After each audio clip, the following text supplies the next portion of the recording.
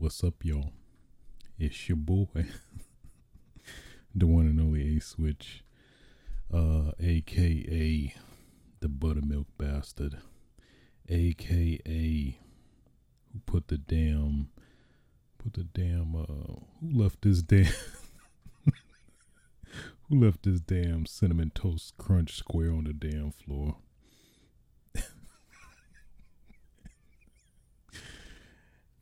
AKA the undisputed, undefeated, uncontested social distancing champion. AKA the immune one. Bringing you yet another episode of Switches Sights. Episode 102 to be exact. Today's date is April 29th, 2021. Hope you guys like, I guess for the visual viewers, like and appreciate the new camera angle I added to the setup. It was actually a camera I forgot I had. I was like, you know what? I like that kind of, I don't even know what do you even describe it? The behind the scenes exclusive look of that I kind of wanted to bring to at least the video portion of the show. Audio listeners, have no fear. This voice is still here. Hey now. Yeah, I forgot. Yeah, I guess a reference to my mini AKAs. I did get vaccinated last weekend. Thank you so much. So, I guess to also bring awareness, of course, get that as vaccinated. At least my experience was pretty easy, to be honest, pretty seamless. I scheduled an appointment the week before. I think they said they were opening up to people 16 and above. Since I'm clearly 16, of course, I was like, yes. No. For that age bracket, but it didn't seem like there were any centers that were like at least conveniently close enough. So I was like, let me wait a little bit more. So then the following week after, then they had one pretty close to where I'm at. So I was like, okay, this is now the opportunity. So went ahead and scheduled my appointment. Came on time and pretty seamless. You go through the whole rigmarole of I think they get your insurance in case I guess not to be cryptic, you just die on the spot. It sounds so horrible. I mean, you never know. Pretty much just had my ID on hand, going through all the stations. And pretty much you got lined up to go and get the shot. They try to survey if you were the second dose or first dose. So this is my first dose. So pretty much did that. Took that shot like a champ. It was nothing. So yeah, did the whole shot process. She stuck it in and I was like, oh.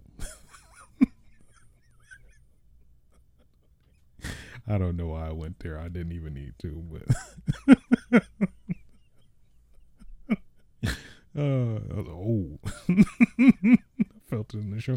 Oh. I literally made that sound. Oh. All right, let me stop. But yeah, outside of that, in terms of the aftermath, I guess maybe I'm one of the few, but I did not have any side effects after taking the shot. I was expecting at least the anticipated ones, which is headache, soreness in the arm, and was there, I think, potentially nausea, and there's something else I couldn't remember, but I was waiting for it, and I didn't run into any of them, luckily. So thankful for that, because I was like, ugh, guess my Saturday's gone, because I'll be out of commission. I think then the Resident Evil demos, I was like, I can't, probably won't even be too tired to play. Fatigue, that was the other one, Fatigue, which I didn't get any of them at all, luckily. So but I have this weird like desire to eat human flesh for some reason. But you know what, I like, it speaks to me, but I don't acknowledge it. I don't let it manifest. So yeah, the other day I was like teleporting and stuff. So I'm personally enjoying this vaccine very much. I think it's improved my life more than, I guess, potentially hinder it. So if you see me in LA jumping buildings and shit, don't mind your business. All right. Mind your business. If you see some fire trucks being juggled, mind your business. All right. Mind your business. If you see me eating somebody alive, mind your damn business. But overall, yeah, I'd say it was a pretty positive experience as somebody who was admittedly kind of hesitant to get the vaccine, in terms of you don't know what they're 100% put in your body and whatnot. But yeah, at least for me, so far so good. Thankfully, I anticipate the second dose probably may not be so friendly, but we'll see. It's kind of unfortunate because I realized after the fact that I have to take the second dose like pretty much like I think a day before my birthday. So hopefully maybe no symptoms again, but I don't think that'll be the case. I'll probably all the symptoms they said that you should get on the first one, I'll probably get on the second one or something. Probably be out of commission. So anywho, outside of that, what else? Nothing else really. Yeah. So I guess without further ado, let's stop the dilly-dallying and get right into it. And I forgot to title my codes for time. So yeah, that was at least the interesting thing as I write this out. I was at least researching, trying to figure out of a way to I don't know, I feel like this should have been invented already. If not, I mean, I guess I'm just shooting this idea out to anybody that potentially want to embrace it. But you would think that there's at least some dedicated podcast app or something that like basically splits your time, where it's like, like how speed runners online, when they're speed running a game and they're, streaming it, how they show like, I believe the term is splits. Like when you complete a certain segment within a game, from a speedrunner's perspective, this is like the projected time, and then you surpass that, or are worse in terms of taking longer to do that segment, that it would be split into those segments. So at least my theory or thought process was that it seems like that would be pretty easy to just implement to use with a podcast. Instead of the segments, just putting the podcast segments, and then doing it that way, where you're like moving on to the next topic, you just hit it and then go on to the next topic. But of course, it was not and wasn't necessarily that easy. So we'll possibly find somehow, some way. I hear, at least from what I researched, like workout and training apps possibly could do that.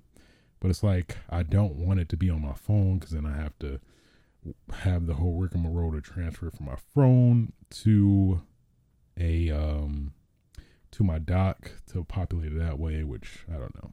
Maybe that might be the best solution, but we'll see.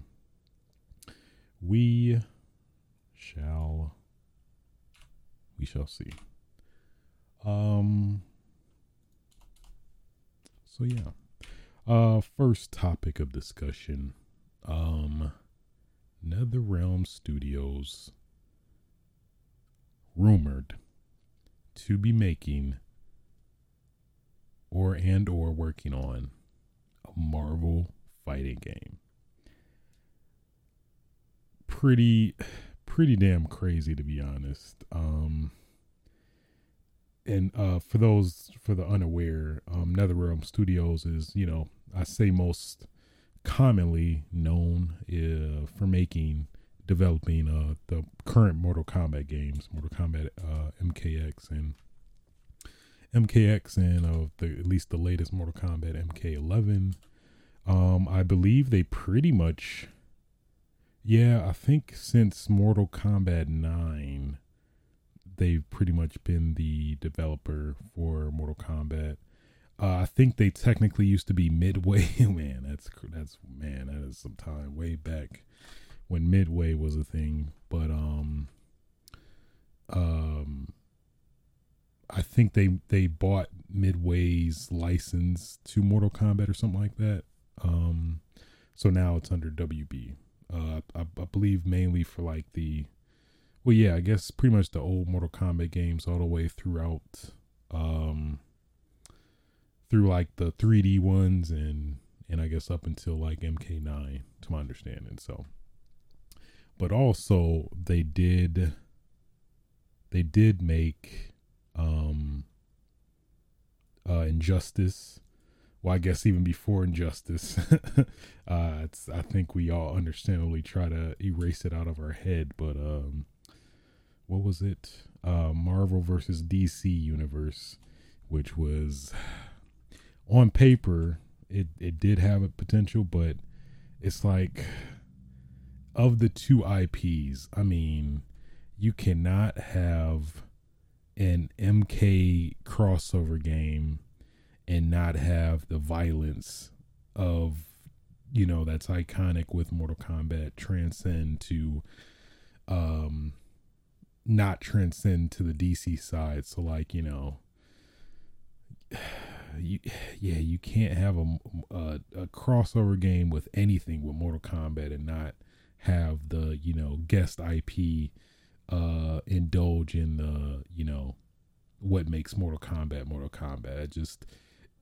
It would just sacrifice the quality of Mortal Kombat in terms of what makes Mortal Kombat for the most part. Of course, that's violence isn't all of what encompasses Mortal Kombat, but I mean, for the most part, I mean, honestly, it kind of is to an extent.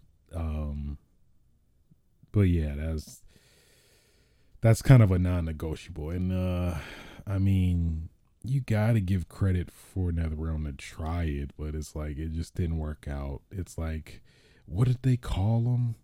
They didn't call them fatalities, but they called them something.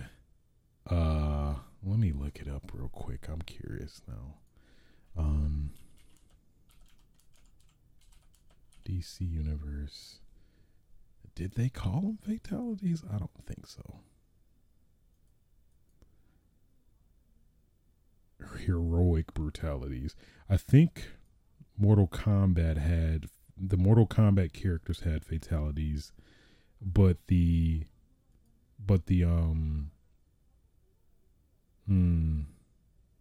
think the DC people had heroic brutalities.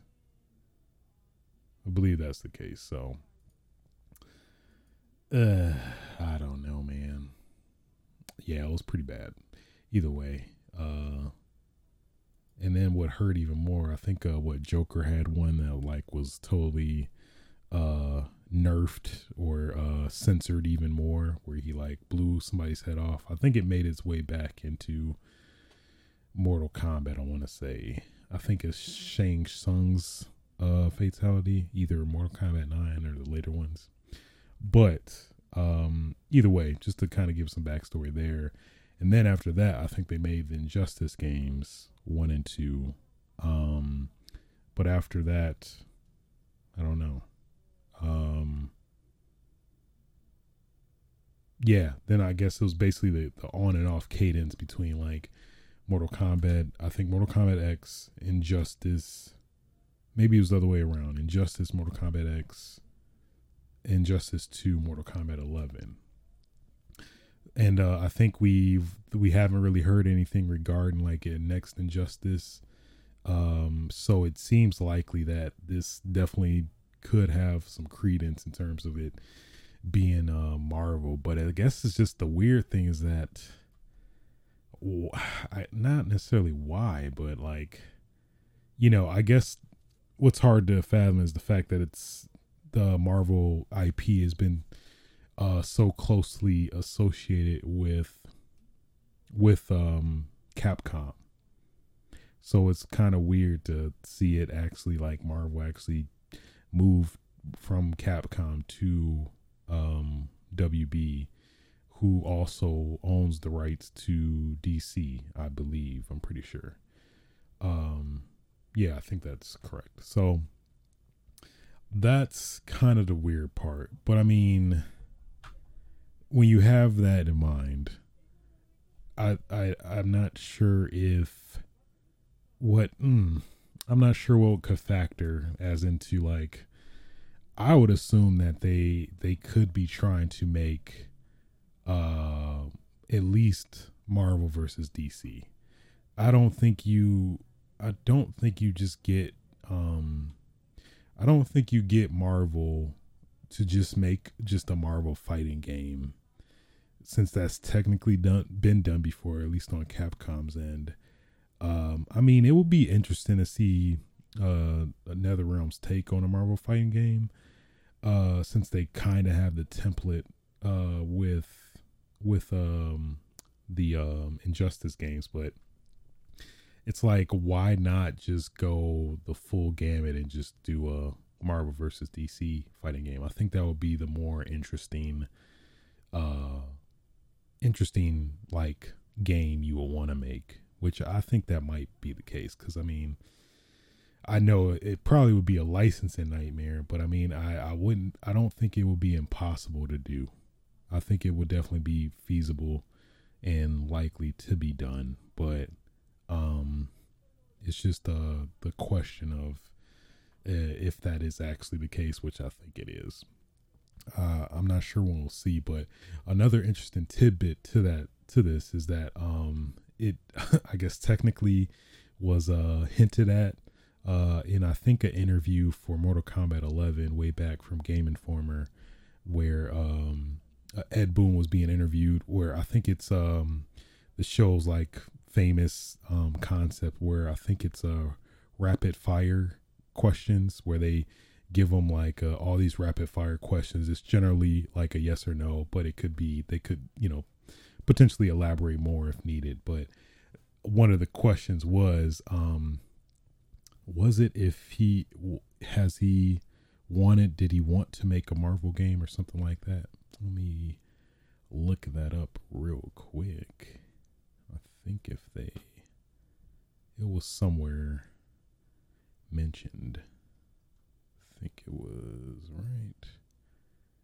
Yeah, it was 166 rapid fire questions, and it was at a certain point. Maybe I could pull the audio feed. We'll try that. Let me play it. At the very least, play it for the listeners. Are you a good sport? Yes. Will Easy Fatalities be returning in Mortal Kombat? We had worked on just that. We could have released it as its week. 1 week. Yeah, like on vacation. Right. No, I need one.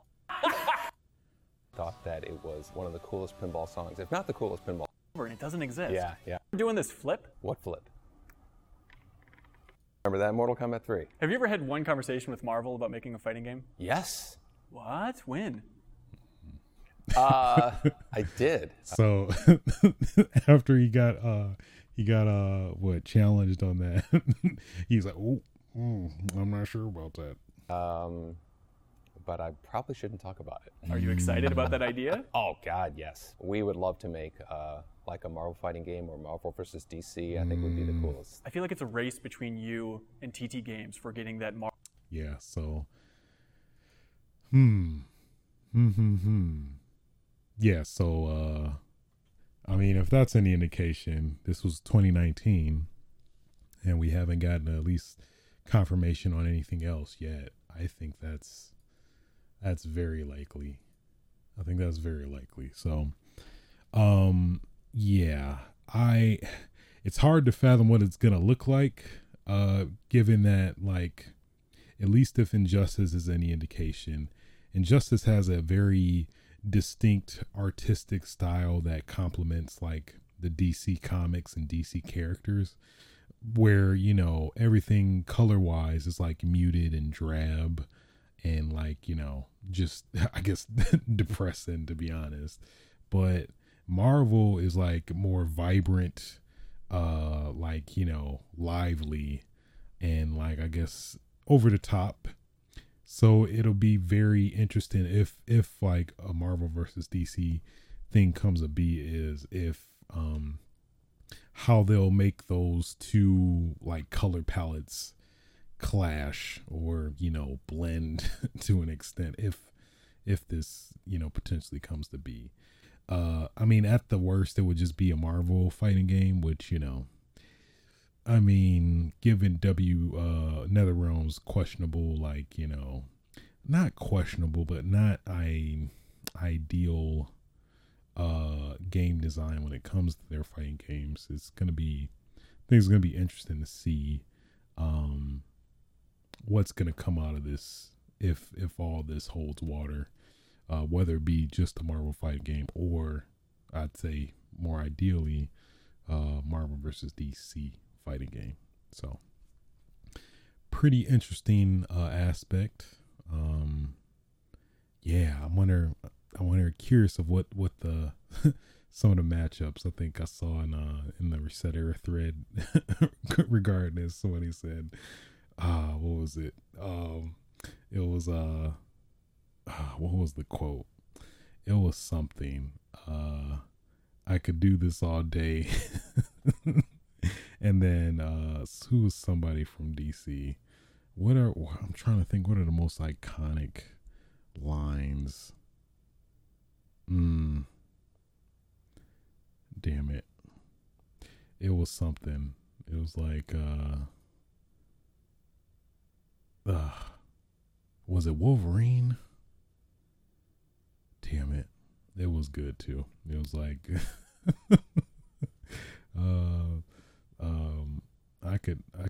I could beat your ass until yesterday, and then Chris Evans was like, I could do this all day. That I'm not doing it justice, so let me stop. But man, just to kind of brainstorm, I think some essentials, at least for each side, if, you know, to fully engulf myself in this fantasy of Marvel versus DC.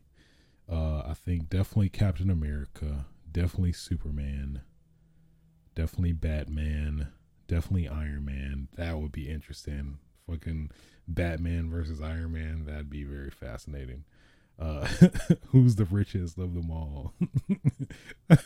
What if it's just, oh man, okay, let me gush on this real quick. What if Iron Man and you know, the pre-game fight intros, freaking Iron Man comes in, flies in, of course, and then Batman, you know, comes in his Batmobile, and what, like, Tony be like, man, black is your color, huh?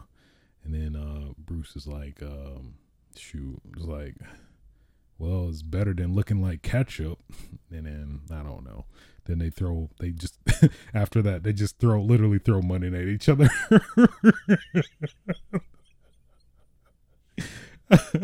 They literally just throw money at each other just to I don't know, determine who's the better of the two. So dumb. So dumb, but deep down I kind of want to see that a lot. Literally, that's like a dedicated secret in-game mechanic or something that like literally specifically only the matchup between Iron Man and Batman, that they just literally throw money at each other. I actually do want that a lot. Not even gonna lie to you. Not even gonna hold you up. Let's see, Spider-Man, of course. Yeah, see, I know more of Marvel than DC, but I feel like I would assume DC had some equivalent to Spider-Man. But outside of that, I guess, would it be the Flash? But I mean, for Flash, you got Quicksilver as very speedy people. I'm not sure who's the equivalent for Spider-Man in terms of the DC universe. But for sure, Spider-Man, I guess I'm thinking of ideal matchups. Captain Marvel and Superman. That would be interesting, since I think they're based on both IPs. They're I more or less considered to be the quintessential like top dogs in that respect. I think you gotta have Darkseid and Thanos. That's gotta be a thing. They rip the quote out of what is it? They rip the quote out of Endgame. Thanos comes in. I've come to destroy you. And then what's his name? He's like, I don't even know who you are. That'd be pretty cool.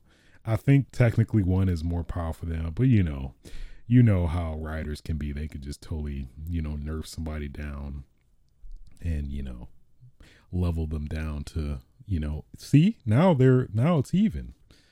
So yeah, I could see that. Who would be against Green Lantern? Green Lantern, I know there's somebody who could go toe to toe with Green Lantern. What is somebody that can control the elements? Yeah, I guess I feel like it's if it's one person, if it's DC or Marvel, one person made a character and then likely the opposite made a character to, I guess, kind of piggyback off their success. So it's like I would assume in my head that it's definitely a given that some of these characters have already got like an established answer one way or another. So I like the idea. I like the potential of that for damn sure. So okay. So that's enough gushing, but I at the very least I do hope it does happen. It'll be definitely fascinating to see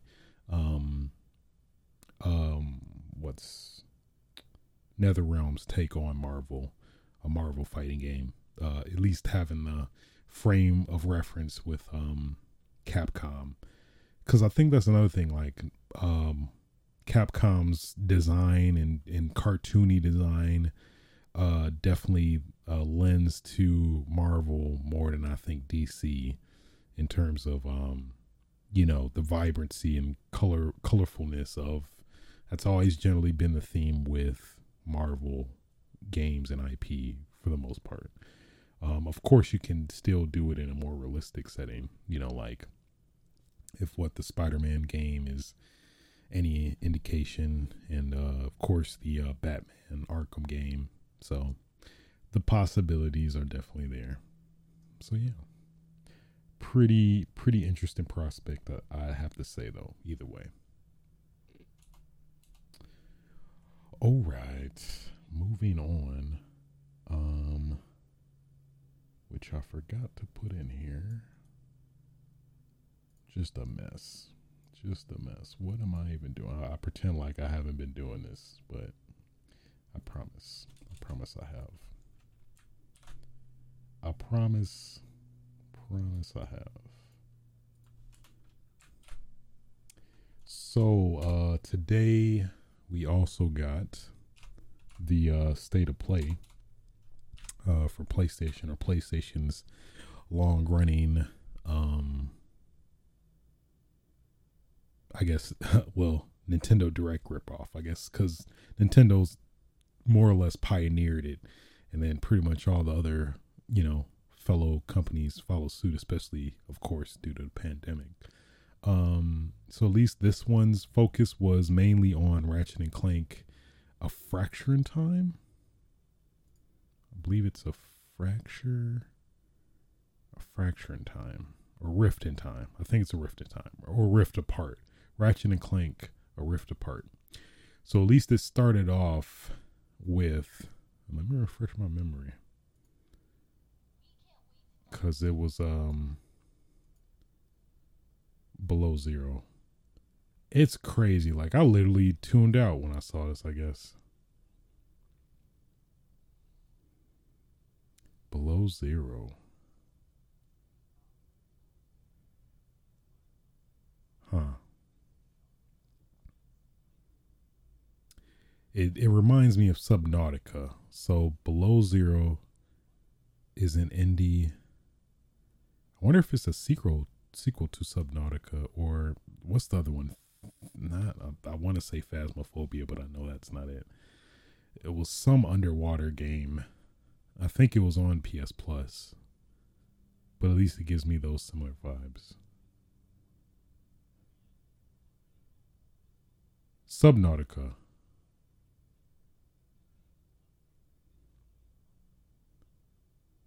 Oh, so it's just a digital version?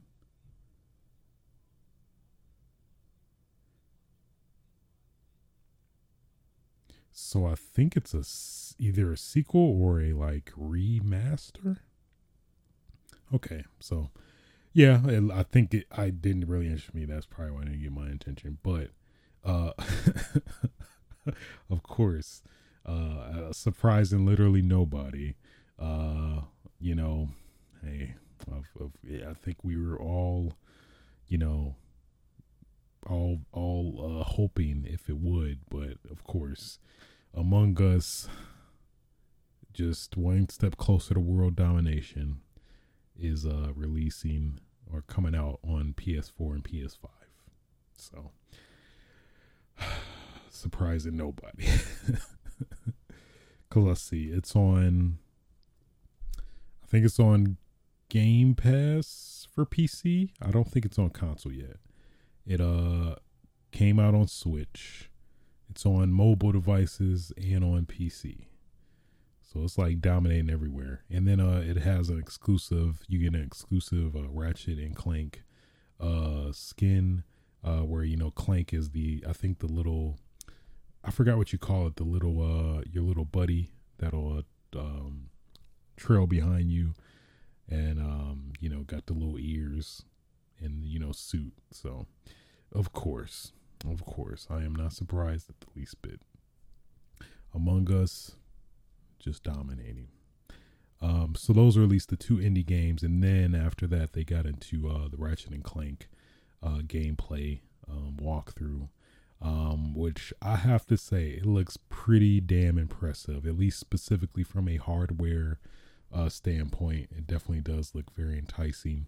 The graphics look like crazy. Like, I think it's a good indicator of a game's quality, at least graphically speaking, is that when you transition from cutscene to actual gameplay, and it's like damn near seamless. That's at least the vibes I got from this game, which is kind of crazy that you literally didn't, in some games where it's like it's very noticeable when you transition from cutscene to gameplay, where it's like, oh, okay, all right, doesn't look as detailed now, but it's damn near like 1-to-1 seamless when he transitions, which is crazy. And the game in of itself looks good as hell. These Ratchet looks furry as hell. You kind of want to touch your screen, where you just want to feel it. You just want to feel a little bit of that fur, but you deep down inside, you can't.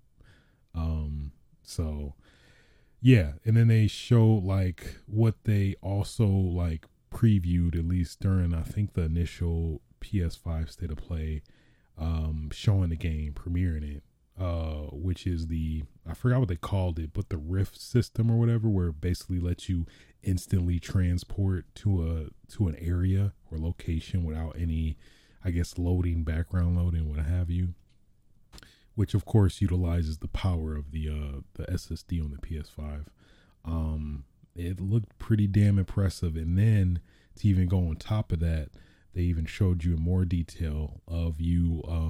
I think it was this boss fight that they showed a little bit of, where you're fighting this boss, and then I forgot how the conditions like warranted it, but you like teleported to a whole new location.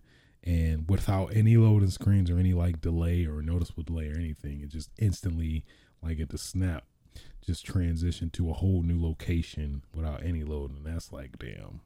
It's like, well, this feels next gen. So, yeah, they at least that definitely struck out to me. A couple other, various, aspects to the story and stuff. They showed or at least confirmed now that there is what we thought was like the female, Ratchet. I forgot her name.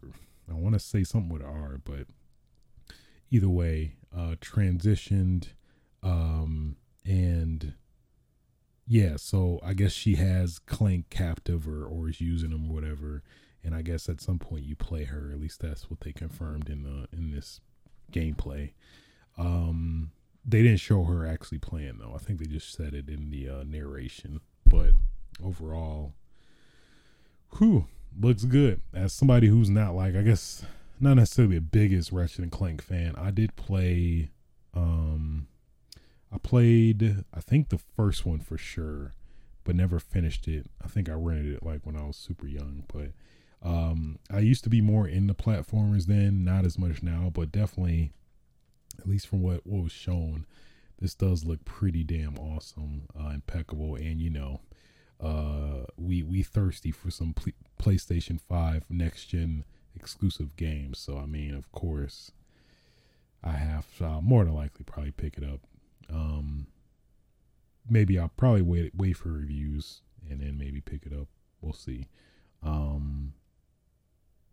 I'm not sure when this. I don't think we got a release date yet. Let me double check that real quick. I don't think they gave a release date yet. I think they gave a window. I want to say they gave a window. Oh, June 11th. Okay, so there is a release date. That's kind of weird. They didn't, I don't recall in this gameplay trailer, they didn't even like reinforce that, like, Ratchet and Clank, A Rift Apart is releasing June 11th. So that was kind of weird. But at least so far as Google's concerned, seems like that's a date. But overall, I say pretty solid, decent state of play as somebody who's not at least 100% interested. I say in terms of an interest gauge with this Ratchet and Clank being the, main, I guess, marquee title, probably like a good 70%. This bumped it up maybe about a little 75, 80, kind of in that range. So we'll see. Hopefully it does good. I think we all, in a perfect world, we want everything to be good, but sometimes it just doesn't happen like that. Sometimes it just doesn't go that way. Cool. Moving on.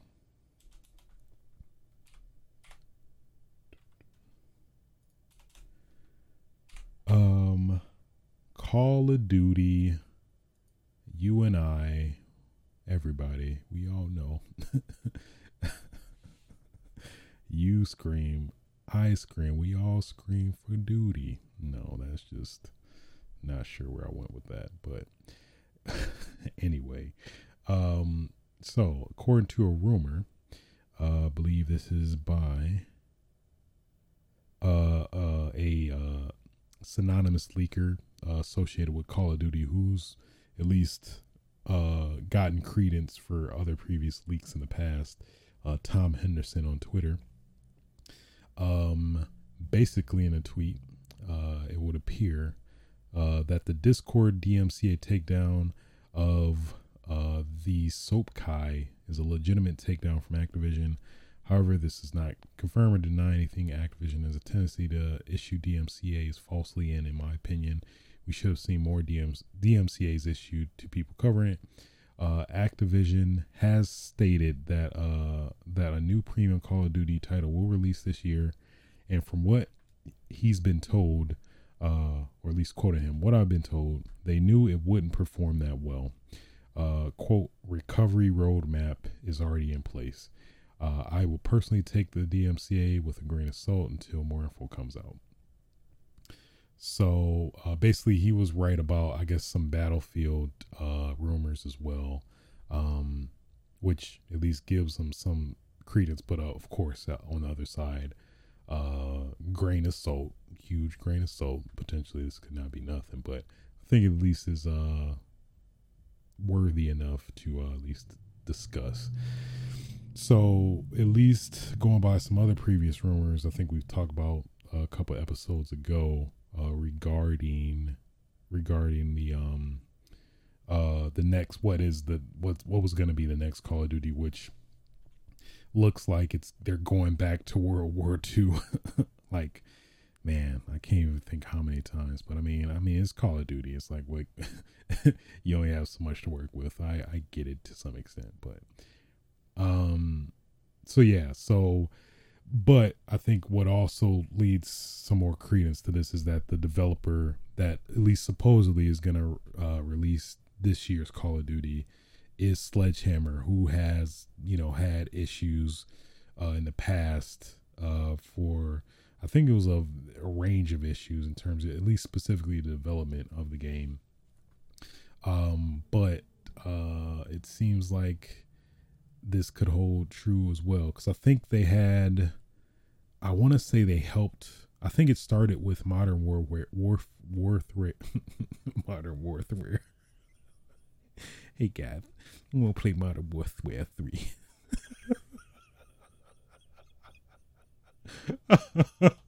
Mike Tyson. Hey guys, I want to play some Modern Warfare 3.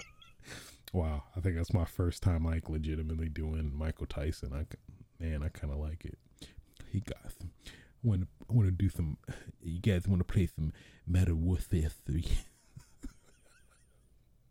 Okay, let me stop tripping over that. Anyway, for man, that fucking side rail the fuck out of me. I'm not even gonna lie. Hey guys. You guys want to play some Modern Warfare 3? So they're basically, I think they started, or they got added on for Modern Warfare 3, because I think that was when the whole not necessarily controversy, but disagreement, if you will, with Vince Zampella and them, and I think that also threw a wrench into the development process, where like a big chunk of Infinity Ward left, and then I think Sledgehammer came in, pick up the pieces and mend things together, and I think they managed to salvage it well, because I recall Modern Warfare 3 being pretty fun. I enjoyed it. Maybe not necessarily as good as Modern Warfare 2, but I did still thoroughly enjoyed it, as well as the multiplayer.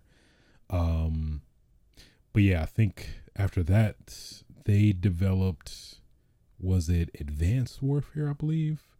And then, using the cadence, whatever. I think the last one was Call of Duty World War II. And then I forgot what happened specifically there, but either way, I think there was also yet again another like huge disbandment of majority of Sledgehammer. And I think, just some other people slowly melded into place to kind of, I guess, salvage again in terms of, or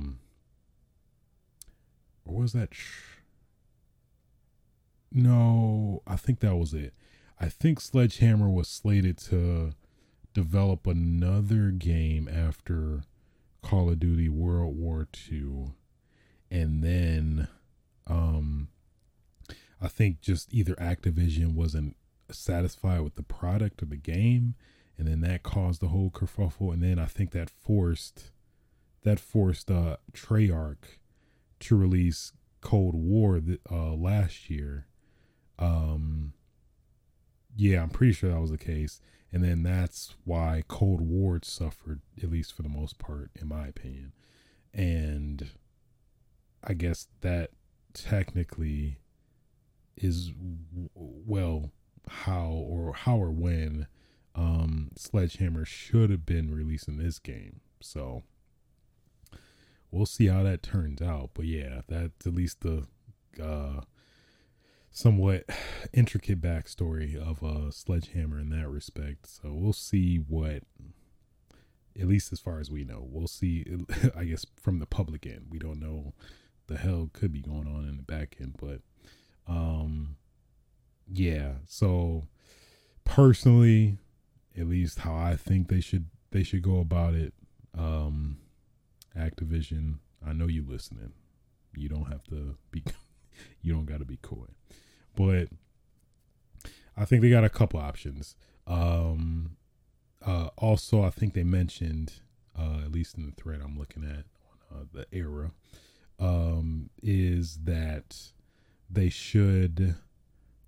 have Modern Warfare 2 multiplayer lined up, as well as Modern Warfare 3 remastered, the campaign, and I think probably the multiplayer as well. I think that they confirmed that as well. So I think they technically have that as a emergency, in case of emergency, break glass, so they can technically still maintain the yearly modern Call of Duty cadence that way. So I think personally I totally would take that over anything World War II related in terms of Call of Duty, because personally, at least I jumped on to Call of Duty during the Modern Warfare, I guess, era, if you will, which that's always been generally my favorite. I at least gave a chance on World War II. Didn't really like it. I guess just the guns I couldn't really get down with. But either way, considering especially the questionable quality, I think they're better off just doing that, giving them some more time, giving us what we like or are familiar with. I think that's probably personally, I think that'd be the best option.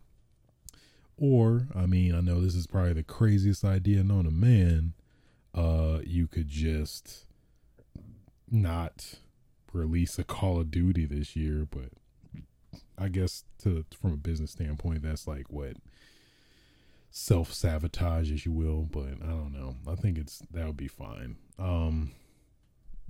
If anything, maybe as some constellation to get some more sales, they could beef up, call it Modern Warfare, and maybe provide a substantial amount of maps and even more weapons. I think I would take that as well. If you wanted to, not do that, but I guess potentially that would take away from Modern Warfare 2, which I guess, supposedly would be the next thing after this year. So I honestly think at least the ideal best option where all parties would be, I think, satiated, would probably be just to release the Modern Warfare 3 remastered along with the multiplayer, as well as Modern Warfare 2's multiplayer, since that wasn't released alongside the Modern Warfare 2 campaign when that came out in 2019. I think in March, March of the year after Modern Warfare came out or something like that. So yeah, I mean, because it's why, if this rumor holds water, it doesn't make sense to release Call of Duty, or any game for that matter. Release something that is going to be bad from the get-go. I mean, acts what EA with Anthem, acts CD Projekt Red with fucking Cyberpunk on like the console versions at least.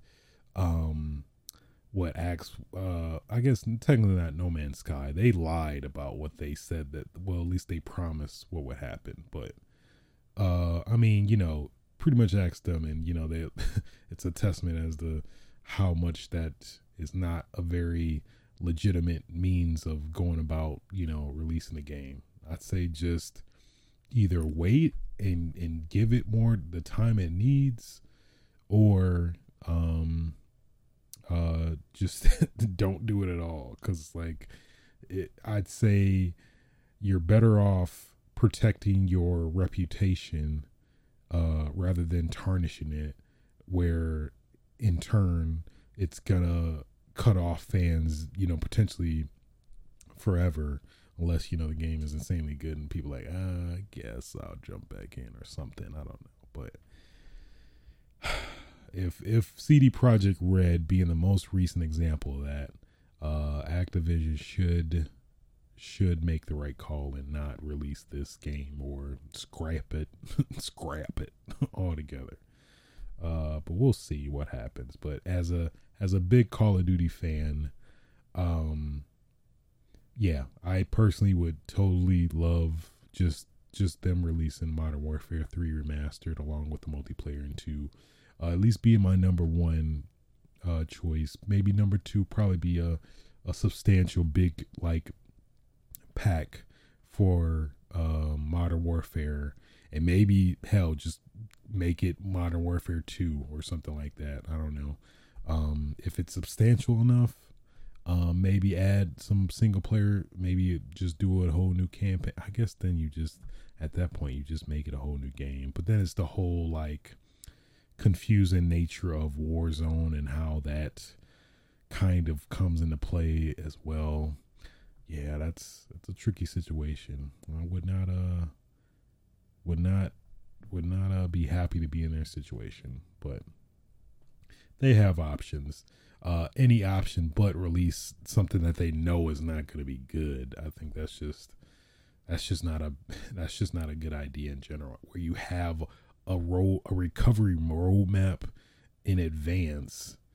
It's like, what's the point if you're going to release something that you know is not going to be good? And you know, we as gamers do pick up on that as well. So I don't see, it's just a bad idea all around. It's not a good idea.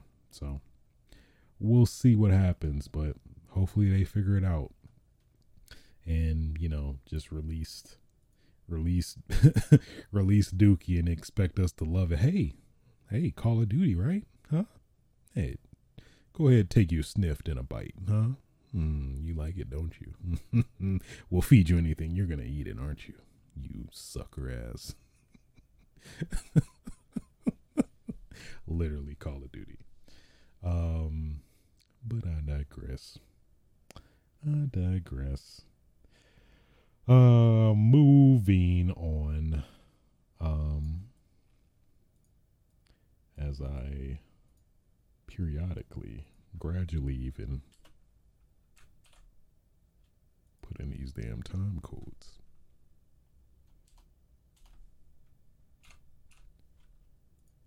Okay. So, Monster Hunter Rise, probably a series that's near and dear to my heart. Capcom had a Monster Hunter digital event. What was it? Tuesday, Wednesday? One of those days, where pretty much they gave us a roadmap, at least, or a more detailed roadmap, in terms of the expectations of DLC for Monster Hunter Rise. And boy, let me tell you, I am very, very much so interested, engaged, aroused even. I was going to refrain from saying it, but I mean, I think it warrants being said in this scenario, because my goodness, they put their foot in it. They put their damn foot in it. Okay. Man. So I need to get the list here. So my goodness. Let's just recap just the craziness they put in this what I think they called it 2.0 update in general. But they added story elements. So hunter rank cap, that's probably the biggest one for a lot of Monster Hunter veterans. Your hunter rank cap will be unlocked when certain conditions are met. So generally there's specific caps. So at least so far, there's 30. I think technically it's, it generally is like up to 999 if you just live, breathe, eat, sleep Monster Hunter. But otherwise, I think the cap before was 7 before this update, but after update I dabbled a little bit into it. It's I think it's 100. I'm not sure the cap currently, but I'm pretty sure it's just straight up unlocked. I know at certain periods throughout it, you have to do urgent quests, which basically lets you move on and go from there. But either way, that's pretty big. To kind of, I don't know, verify your validity as a hunter, if you will. So you got that. You also got new monsters start intruding on some quests. So I guess this more kind of comes into play where the new monsters added in this update will kind of come into play more, I'm guessing. So to kind of, I guess, weave them in as if they were naturally oh, we were here all along. I mean, just coincidentally, I was just eating these berries in area 12, which you can't access as a player, but I've been there the whole time. So I love that retroactive retconning, I guess, even as that's kind of somewhat redundant, but you get the gist. After that, after unlocking the hunter cap, new monsters appear in village and hub quests. New monsters will appear in Rampage. New quests, arena quests, and requests will be available.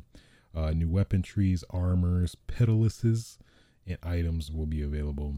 New skills and Rampage skills will be available. Armor upgrade level cap will be unlocked. What? New decorations will be available to forge. Layered armor will be available to forge. Palico Palamute layer armor available to forge. Palico Palamute level cap unlocked up to level 50. I think previously it was 30. Default level for Palico and Palamute hired from Buddy Scout will be raised. So to highlight a couple of these, because boy, it's a lot to dissect if I wanted to, which I guess we'll probably maybe save for what I've been playing. But just to touch on some of this, the layered armor, that's probably, I say out of all this, probably the biggest thing. Because let me educate you a little bit on what I like to call Fashion Hunter. So if you don't know, at least it started, I think, in Monster Hunter Generations Ultimate, but Fashion Hunter is, basically being the most powerful hunter you can be, but in style. And dare I say, let me do it again, in style. But I mean, it does actually add a whole layer of like interest into the game, at least for me personally. Where, I think it's always been a common thing, is I would assume in RPGs and MMORPGs as well, where, you want to be powerful, but you don't want to look ugly at the expense of it. So that's the whole concept of, I guess the general term in most games, I guess the generalized term is transmog, where basically you look how you want to look while still maintaining the attributes of the aesthetic you want to look like. So if I want to look like a cowboy, but have the power of a bison, I could do that, I could do that. And you love that flexibility. I for sure do. So I think that's a common joke in terms of just. I mean, it's very true. Fashion hunter, it really is, because you're hunting monsters, but you're hunting it. You're not hunting it for the spec. You're hunting it for the style. You know what I mean? But either way, let me get off my soapbox on that. But I'm just saying, fashion hunter is the best hunter. Okay, I'll leave it at that. The new monsters though, that's pretty big, because like what there's like, at least from what they showed in the Nintendo, not the Monster Hunter Direct, whatever, I forgot the term, what a Monster Hunter digital event. I lost my train of thought. I was saying something about some monsters. Oh yeah, the new monsters. What they showed, Kushala Daora. They showed who's the damn Teostra. They showed Chameleos. But then come to find out, they got damn Beetlejuice in this damn game. They didn't even tell nobody. It was like, you know what? Let's just pepper them in. They'll find them out later. It's like, what? So that was pretty cool. And then, of course, the biggest thing, they added all the Apex monsters as well. So, like, what's his name? Pretty much all the Apex monsters that were locked, basically to Rampage, which I thought was kind of annoying. They are unlocked now, so you can actually play them in Quest, I believe. Personally, I haven't gotten there yet. So, but yeah, all in all, very welcomed additions. I think also adds a lot more longevity to fellow hunter veterans that want to get more something to do more out of this game, which I am all for. On top of that, they did show Monster Hunter Stories 2, at least a game that doesn't really appeal to me as much.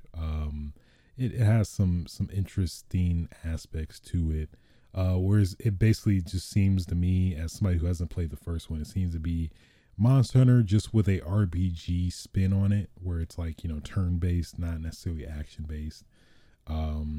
I don't know, maybe I would give it a try at some point, but at least it's not on my radar as much. But they gave you a little bit more explanation of the gameplay, which is more turn-based and whatnot. So all in all, at least specifically for Monster Hunter Rise, I am very impressed. At least especially adding layered armor so early.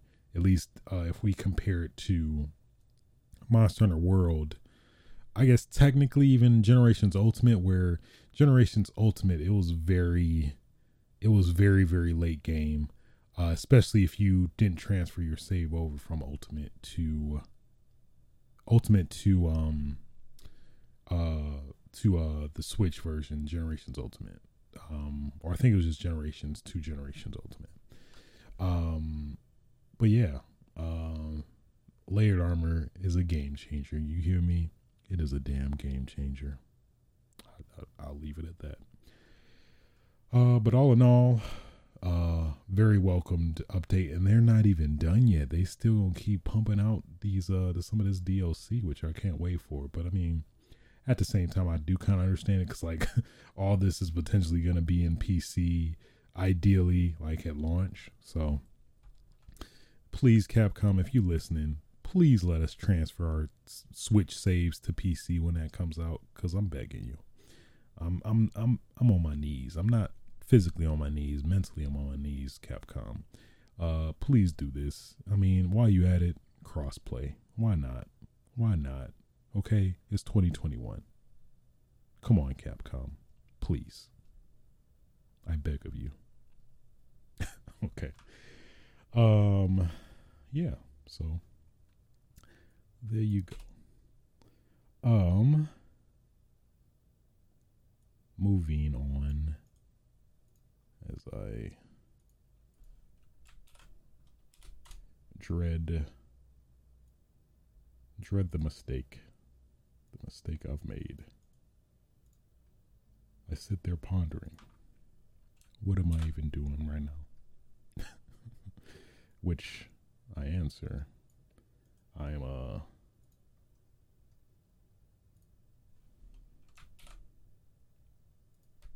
what What was it called? Stalling for time. There we go. Yeah. So next topic of discussion, Super Mario Party. Let me try. I'm gonna try to give you my best impression. My best impression of Mario. It's a Mario. There you go. Look at that. That's A1. Voice actors. Well, I don't even. I in my head is like Voice Actors Guild, where they just actively search and recruit people. That's kind of funny to me. we of the Voice Actors Guild nominate. I don't know what name. Switch. Oh, okay, all right. Hey, Switch. All right. Thank you so much. Yeah. So Super Mario Party released an update patch that like literally like changes the game in terms of like basically it literally adds multiplayer to Mario Party, which is like, I think if you ask anybody, it's always been the biggest make or break, at least for me, because that's like, I mean, let's be real, I don't have too many friends. Not to be cryptic like that, but I have friends. But it's like, I don't know, Mario Party, I think Mario Party is always like a commitment. You know what I mean? It's kind of like, I put Mario Party in the same like categories like Monopoly. It's like, if you're trying to play Mario Party, you got like, you always feel like you got to like dedicate a block of time to play Mario Party. Which I think, you know, generally off puts a lot of people. And it's, you know, Mario Party is very situational where it's like, you know, every once in a while type deal. But like now that there's a multiplayer, like literally you can play the party pretty much all of the popular modes, even the mini games if you want. You can literally now play those over the internet, which I think is huge. And even on top of that, which is even crazier, is that you can actually have 2 players per system. So like, let's say me and somebody, like my imaginary friend, play somebody else on as well as their imaginary friend, which I think that in of itself is crazy too. That they, you know, because that always seems like a very niche feature. Like only some of the biggest, most popular games implement that. Not all of them. But that's pretty huge. But all in all, I think this is crazy that you can literally play Mario Party online with, well, I mean, just playing online in general, which is crazy to me. That literally changes the game. So that definitely put Mario Party on my radar, to potentially, get and play. And, you know, just come to the realization that nobody wins in Mario Party. You always somebody's got somebody always leaves with some bad blood or frustration or like, I want to beat your ass so bad right now. Mario Party. I'm referencing at least that comes to mind, Giant Bomb, where they've always had like a very visible love-hate relationship with that game. Like the most undeserving people win, and I mean, I feel like it, of course, is by design, but what can you do? Can you really even do anything if you can't win? Like, that's the question. What can you do if you know you can't win? Really, what can you do if you know you can't win in Mario Party? That's the question. Curious how the mini games work and like, you know, how all the matchmaking and stuff, if it actually is legit.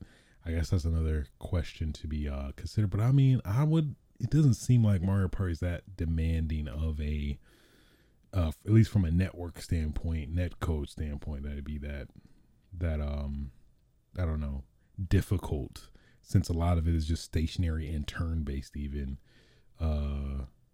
So, I mean, if anything, it's like I am thankful, but at the same time, it's like, is it really that much work? I guess maybe the mini games may be more involved, and like that's 70 mini games, but still, I don't think it's that involved. I don't think. I would assume not, but what do I know? Yeah. So,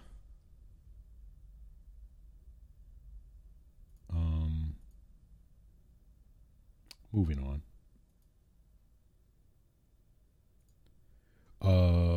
You know it. I know it. I mean, if you don't know it, you should know it. But if you don't know it, but if you should know it, you hopefully want to know it.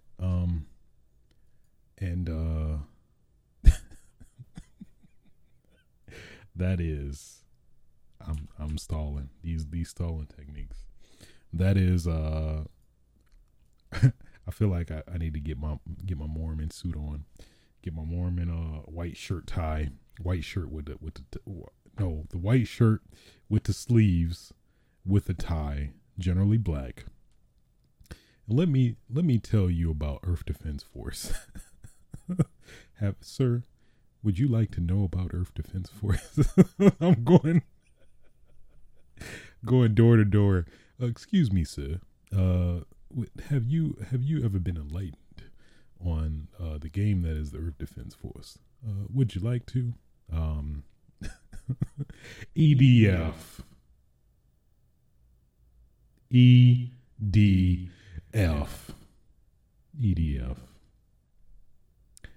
If you played that game, you get that reference, but you probably haven't. Either way, Earth Defense Force. How do I describe it? Damn, it's like now when I think about it. Okay, let me rephrase. How do I describe it in the best light, in the best, most positive light for you to get it? Which that's tough enough itself. I try to, but I don't know. It's hard. Okay, so have you? So think of a Musou games, right? Like Dynasty Warriors. Legend of Zelda, the Zelda games that are the Musou games, and by Musou I mean Musou is generally referred to as like the most iconic of the Musou games, which is generally Dynasty Warriors, where a player usually is beating the shit out of like thousands of grunts and doing combos and stuff, and that's how you get to kind of the fun beat 'em upness, but on a grander scale, I guess. That's generally Musou. So what if you made a Musou game but made it aliens with guns? That's Earth Defense Force. Some people may question the quality of this game, and my I guess rebuttal to that is you're no fun. You're not fun then. So that's that would be my answer. You're just not a fun person at all. So where do we go from here? No, Earth Defense Force is a very acquired taste, I'd say. I'm trying to think, like, at least from a movie standpoint, what would kind of be, you know what? Actually, Godzilla. Like, think Godzilla, but you're not Godzilla, which is, I think that's not even helping at all either. It's like in a Godzilla game, I probably want to be Godzilla. Yeah. Earth Defense Force is hard to explain, to be honest, but I just say you kind of get the same fulfillment as if you're playing a Musou game, where you're just shooting a ton of like huge ass bugs, and getting the camaraderie of your fellow crewmates, and you're shooting them, and then you're yelling EDF, EDF. People, the voice lines and dialogue is very over the top, very B movie esque. So when you put all that together, you get like a good little hot pocket that is Earth Defense Force. In that hot pocket, you may get some of the cold parts because you didn't heat it up all the way, but that doesn't take away from the hot pocket. You know what I mean? It's still a hot pocket, and that's generally Earth Defense Force. So I'm pretty sure I did justice for that game. Thank you. So again, please play Earth Defense Force if you haven't. It's pretty fun. I thoroughly enjoyed it.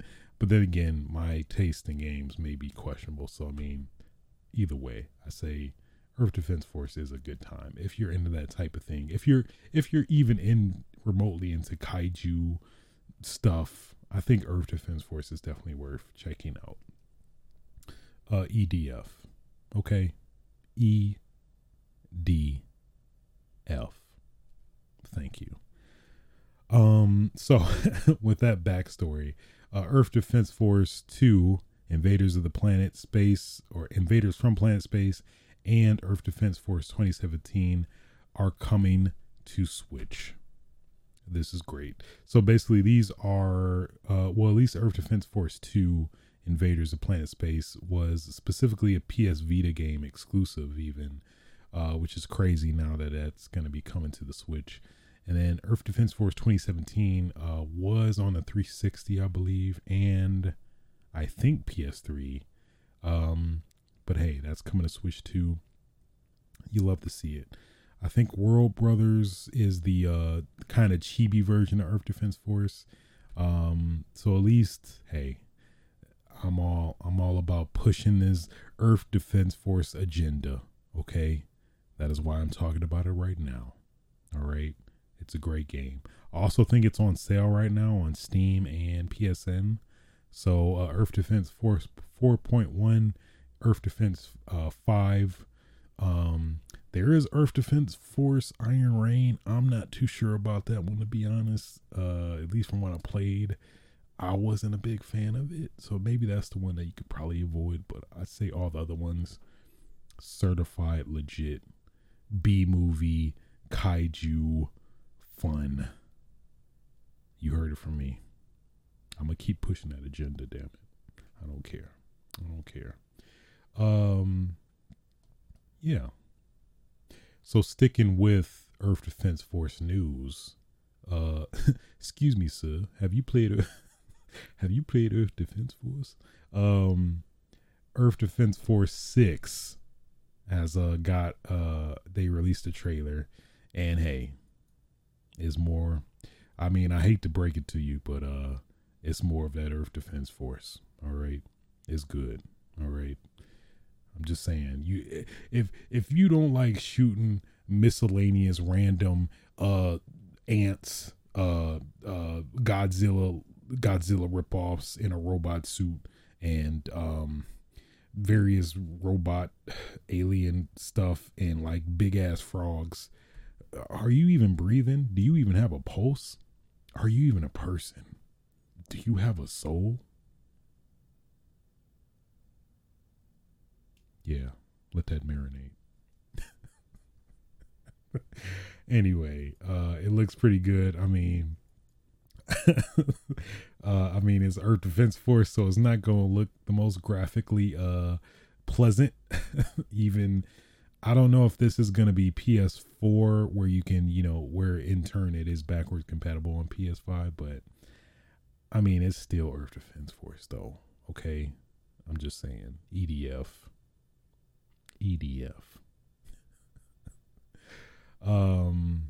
So yeah, just worth mentioning. If you are a person that likes to look at, a picture half full, if you are a person that likes to, appreciate something even with its flaws, I think EDF is a game for you. All right. Okay. The EDF agenda has been, I think, fulfilled. Thank you for coming to my TED Talk. Moving on.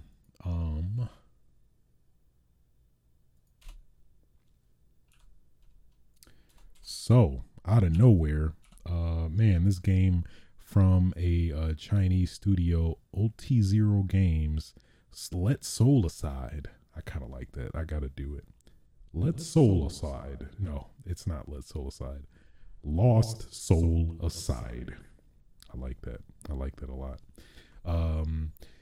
Looking pretty tight. It's hard to, like, I guess,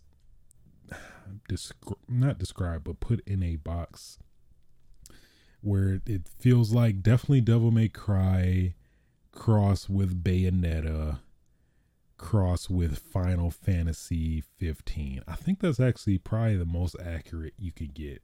Yeah, if you mixed, Devil May Cry with Bayonetta with Final Fantasy 15, I think you would get Lost Soul Aside. Definitely gives all of those vibes at once. But man, gameplay looks pretty dope. I guess I forgot the main character, but this dude, he looks like he was ripped from Final Fantasy 15. Actually, he looked like he was the lost character that wasn't in the car with all the guys driving in the car. He looked like he was the one that was left out. He's like, hey guys, hey, we about to go. Man, we about to have a road trip, right?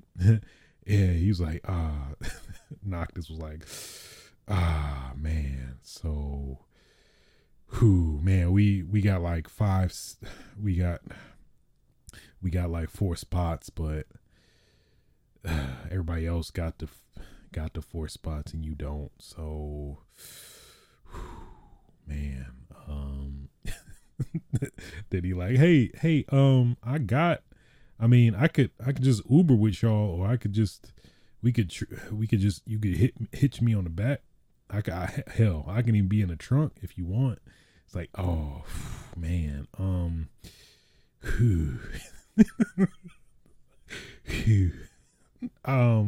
damn, man, we can't go in the back. Our luggage goes in the back, and we just reserved it for us and not you, so you won't be able to come with us. And that basically literally started the events of Lost Soul Aside. So now Lost Soul Aside is now trend. That'd be pretty dope, actually. That actually becomes the catalyst for this game. Noctis left me, so let me start my own game. And he found this damn demon thing that transforms into a weapon and stuff. Gameplay looked really damn good. This definitely put it on my radar. I mean, these damn Chinese studios, they coming up with these damn hits, man. I don't know where they came from, but I want it. I'm here for it. I forgot the other game. I think it was based on the lore of the Monkey King or something like that. I think it had the Monkey King in it, but that game looked ridiculous as well. So, man, these Chinese studios, y'all keep it coming. I want it very much. Thank you for your services. And that concludes all the news for this week. Now let's get on to what I've been playing. And let me put that down.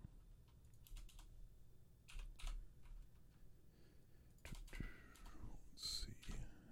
All right, so of course, the Modern Warfare Warzone Black Ops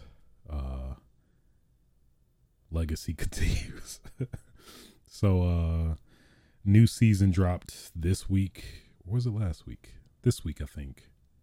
No, it technically was last week. So dabbled into the new season. So basically, the whole thing with this new season is that they officially transitioned Warzone, which is I guess it's at least set up to be the, I guess, revolving battle royale multiplayer game now. It has technically been updated into the Black Ops universe now. So they basically reverse time back to 1984 in terms of Verdansk. So Verdansk is now not modern anymore, but now it's like, I guess, themed into 1984. It's like the color palette has changed in the whole map. There's some notable differences in some of the, most popular locations now. Overall, it looks pretty cool. I do like it. At least from the little bit of Warzone I played in terms of battle royale, but looks pretty cool. I mean, not a huge change, at least notably that I like distinctly what's the word, like distinctly differentiate without like seeing like side to side. But I guess that's more of an indication of how unoften I've been playing Warzone anyway. But so that was cool. I gave Black Ops multiplayer. I keep giving it another chance and just keep get disappointed. And it feels like this love-hate relationship I have, like kind of similar to Destiny, but it is what it is. Of course, ultimately, when I'm disappointed by those, I just go back to Modern Warfare's multiplayer and just keep grinding some of the multiplayer there. Did I think, yeah, so I want to say I got to the battle pass last episode. Oh yeah, I did. Never mind. So new slate, back to square one to play this game relentlessly again at some point, or at least procrastinate, play other games, and then just go in and try to get all the season pass. I guess that was another thing too. I did buy the season pass, even though I have all this money saved up in terms of COD points. So but yeah, Modern Warfare gonna be Modern Warfare. Starting getting back into Halo Master Chief Collection, playing that good old juicy multiplayer here and there. It's still good. I'm still loving it, still enjoying it. I freaking I got a perfection in a recent match. I captured it, and of course, what do you know? The damn capturing was just messed up. Didn't even capture what I captured. So it's like, I can't prove how good of a Halo player I am now. People won't know I'm good anymore. So it is what it is. At least I know. At least I know deep down inside. So yeah. Then I actually got back to playing Hellblade: Senua's Sacrifice. Also beat it. I'm not sure how I feel about the game. It feels like one of those games where it feels like the game is going way over your head. I feel like that's how I felt with Hellblade. It felt like it was a lot of stuff being presented to me, but I didn't know what I was actually supposed to interpret or what I'm actually looking at. And in turn, I was just more confused than anything, especially by the ending, which, a game has been out 3 years, but yeah, I guess spoilers for Hellblade: Senua's Sacrifice if you've not played it, but I don't know. I guess maybe I just didn't necessarily understand it. So play through the game, and of course, I think if you even remotely are aware of it, the game is definitely big about psychosis and mental illness and whatnot. Which the game definitely harks on and tells you, like ideally you should play this game with headphones and stuff, all of which I did. So playing through the game, I guess my biggest gripe is with the combat. The combat is good and decent, but it gets too repetitive for my taste, where it just feels very one dimensional. That like you don't have a lot of room to like flesh out or branch out or get creative. It just seems very. It feels like a mix between Dark Souls and let's say if you had Bayonetta but mixed it and watered it down with Dark Souls, you would get Hellblade's Senua's Sacrifices combat. It felt like you only got one sword, you don't have multiple weapons to kind of switch with, you can't do various combos. That seems to be very one-dimensional. But at least knowing the background of this game, you kind of can give it some leeway, because this game kind of falls in the category of a AA game, which is weird, but basically a game that's like, I forgot what the criteria for a AA game is, but it's like, I think it's like the game has to be high profile or something like that, but the budget is not there, something like that. I think it's a very like slang term, but I think it does. I think this definitely sums up what the game is in general. Let's refer to the Video Game Dictionary wiki guide according to IGN, as well as a Reddit post. So AA, an independent studio or game backed by a big publisher that in turn provides that studio and game with a sizable budget.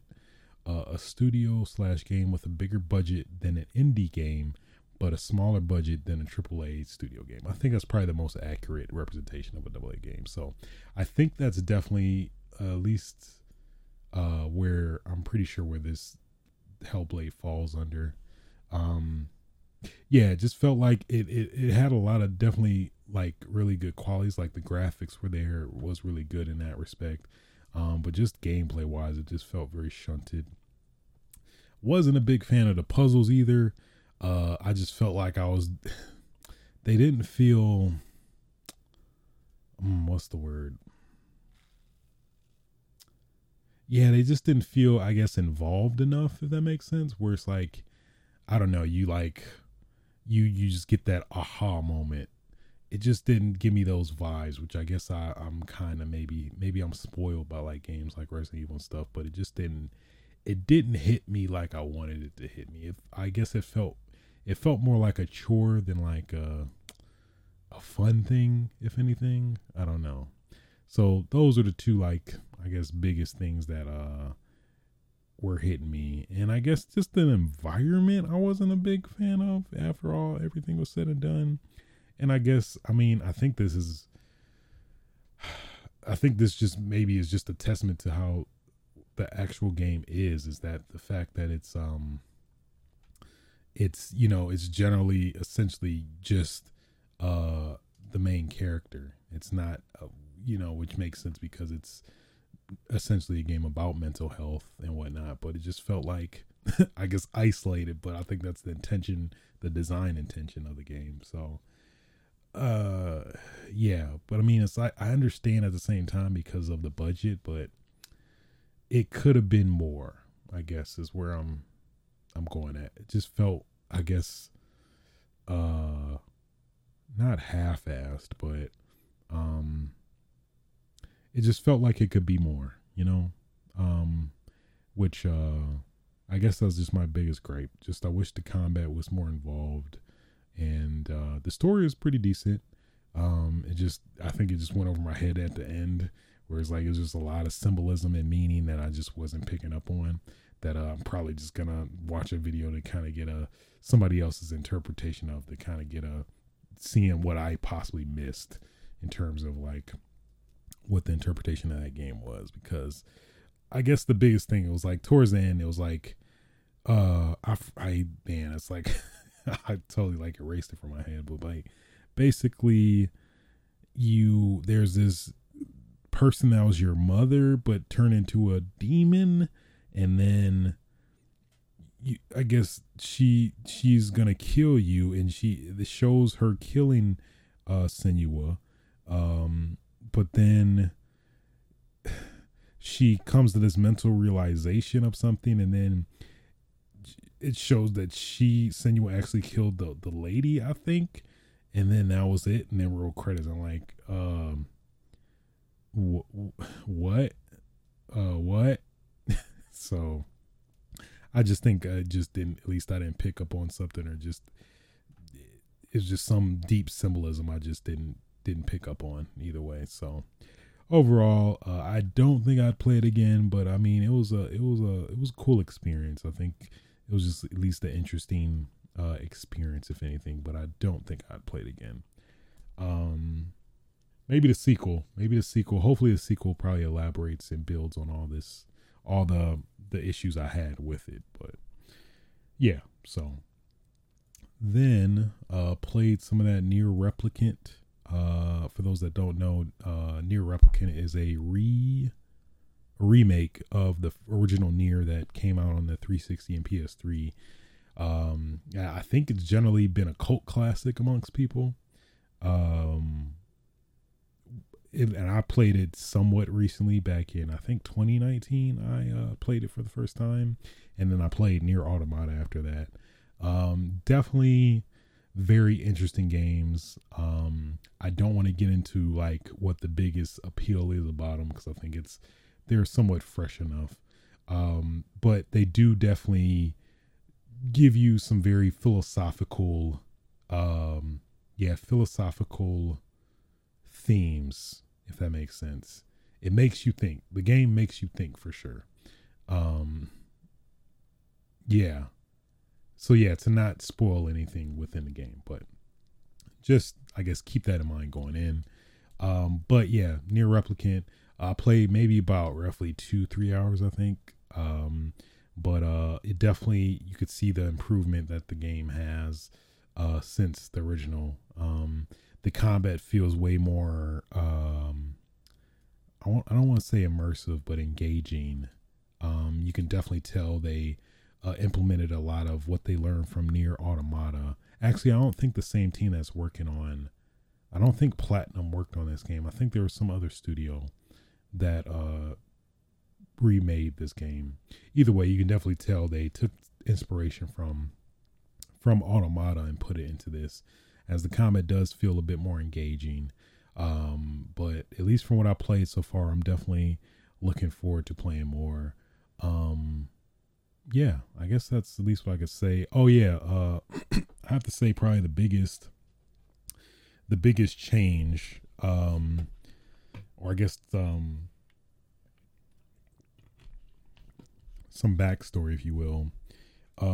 So I guess I do miss Papa Nier so far, at least initially. And for those that don't know, when the original Nier came out, there was a pretty significant change in terms of the Japanese version.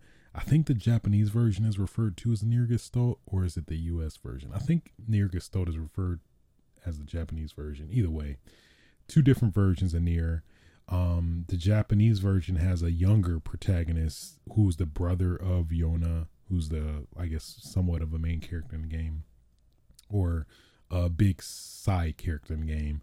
But in the US version, I guess due to fear of acceptance of the character or something like that, the character is an older person who's the father of Yuna. So those are, like, I guess, the two big drastic changes. And then with this remake, you take on the Japanese younger protagonist of the game now. So it's I'm not sure how I feel yet about him, at least, especially, of course, having a reference of I guess the popular term is Papa Nier. I'm not sure how I feel yet, but I believe there are some distinct differences between the two. Not drastic, but I think there was something I saw on Twitter the other day where it's like in comparison between Papa and what baby boy Gestalt, Papa Nier versus baby boy Nier, is, I think there's one line in dialogue where it's like, you've matured to the guy near, and then or boy near, and then to Papa near. He's like, "You look like shit." Like, damn. All right, that's a little drastic between the two, but either way, I found him endearing. I did like him as a character. I'm not sure. I thought you can at least play him as a skin. I want to say, I could be wrong about that, but I thought you can at least play him as a skin, which I think is enough. It would have been cool at least they like maybe went the extra mile and let you like choose between either or. I think that would have been a nice touch, but who knows? Maybe that could be still in the game. Maybe they're just keeping that under wraps. I don't know, but yeah. So that's probably maybe the biggest significant difference if you played the original Nier. At least I don't think you probably maybe of course wouldn't recognize that otherwise, but all in all, I am digging it. I definitely plan to play it throughout again. I know that's somewhat of a commitment, because I think the game is like 40. Well, okay. I think it's okay. To not spoil the game. Basically, to get the full story of the game, you do need to play the game technically multiple times, which may all put some people, and I totally understand that. I think I did play the first, beat it once, and then I think I dropped it for a while and then came back to it or something like that. So totally understand it, but I will say it does pay off to do the multiple playthroughs of this game, to really get the full gist of the story. Similar to Automata, if you played Automata, you kind of get the same vibes as well. So, but yeah, definitely digging it so far. Then we hinted at it earlier, but Monster Hunter Rise, I did get right after that update dropped. I'm like, all right, let me get back in. Part of me was like, due to the level cap, or the current level cap at the time, where you're still stuck at 7. I thought that, all this time you're hunting, that it wouldn't go towards your hunter rank, so they won't retroactively give you the credit to your future hunter ranks, if that makes sense. So if you were playing the game at hunter rank 70, you're doing a lot of 10 hours playing the game, that it wouldn't actually, you would still be at 20 and wouldn't, have anything to show for it. But from what I played, it seems like it does factor in how much you played before, factor into your hunter rank after you unlock it. So definitely thankful for that, because I think that probably would have potentially pissed a lot of people off if that wasn't the case. So it's good to see that they did implement that in. That's definitely at least one reason why I refrained from playing until the next update came out.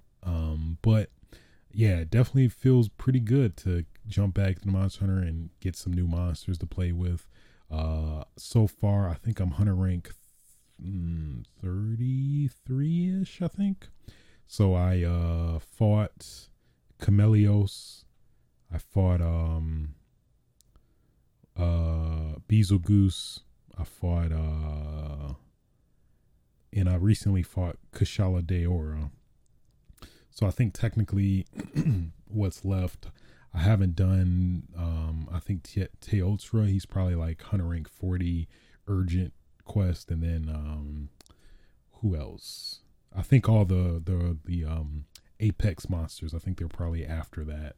And I think that's probably it until like the next update, which I'm guessing maybe the next, I think the roadmap didn't indicate, but I would guess the next update would be like the G rank, high rank stuff, unless they hold that until the PC version comes out. But I don't think they'll do that. I think they'll, at some point, we'll get the G rank, high rank stuff, or master rank. I think that's at least the term for Monster Hunter World. But overall, thoroughly enjoying it. Loving the I know I talked about it earlier, loving the layered armor system. It is very great. It's also pretty flexible, where it gives you at least how it works in this one. It seems different from World to an extent, where you need to get, I think, outfit tickets, which it seems like you just get it in general for any quest you do. You get outfit tickets, which I think is fair. But on top of the outfit tickets, you also need the materials to craft it, like traditional armor or weapons. So they don't necessarily seem as demanding, but at least they seem fair. So at least it seems like literally all the armor you can get in the game, you can also get as layered armor, which I think is good enough for me for now. I'm still waiting out. I'm holding out for that upper body, the naked chest option, but I've yet to see it. I want my nipples out. I'm just Capcom. If you listen to me, I want the nipples out, please and thank you. All right. Let me. Also, I want to be muscular. I want the muscles, as well as my nipples, to be exposed. So, please and thank you, Capcom. I know you can do it. Apparently, it's in World. I haven't got back to that since, but I want Capcom. Listen to me. This is serious. All right. I want my nipples out, Capcom. Stop playing with me. This ain't a game. Anyway, yeah, thoroughly enjoying it. Very welcomed update. I think I would assume a lot of the Monster Hunter fans, veterans, are definitely pleased with this update. I know I am, as a pretty long running fan of the series. So if you haven't checked it out, or maybe this is, man, you in for a treat if you haven't played Rise yet, or we're planning on it, because yeah, I think this is definitely the game at its best so far. Future monsters withstanding. So yeah, outside of that, played the RE8 church demo. So last episode we played the village demo, but now they released the church demo. Will say I definitely like the church demo way better than the village demo. I think it gives you a better representation of what to expect in the main game than the village demo did.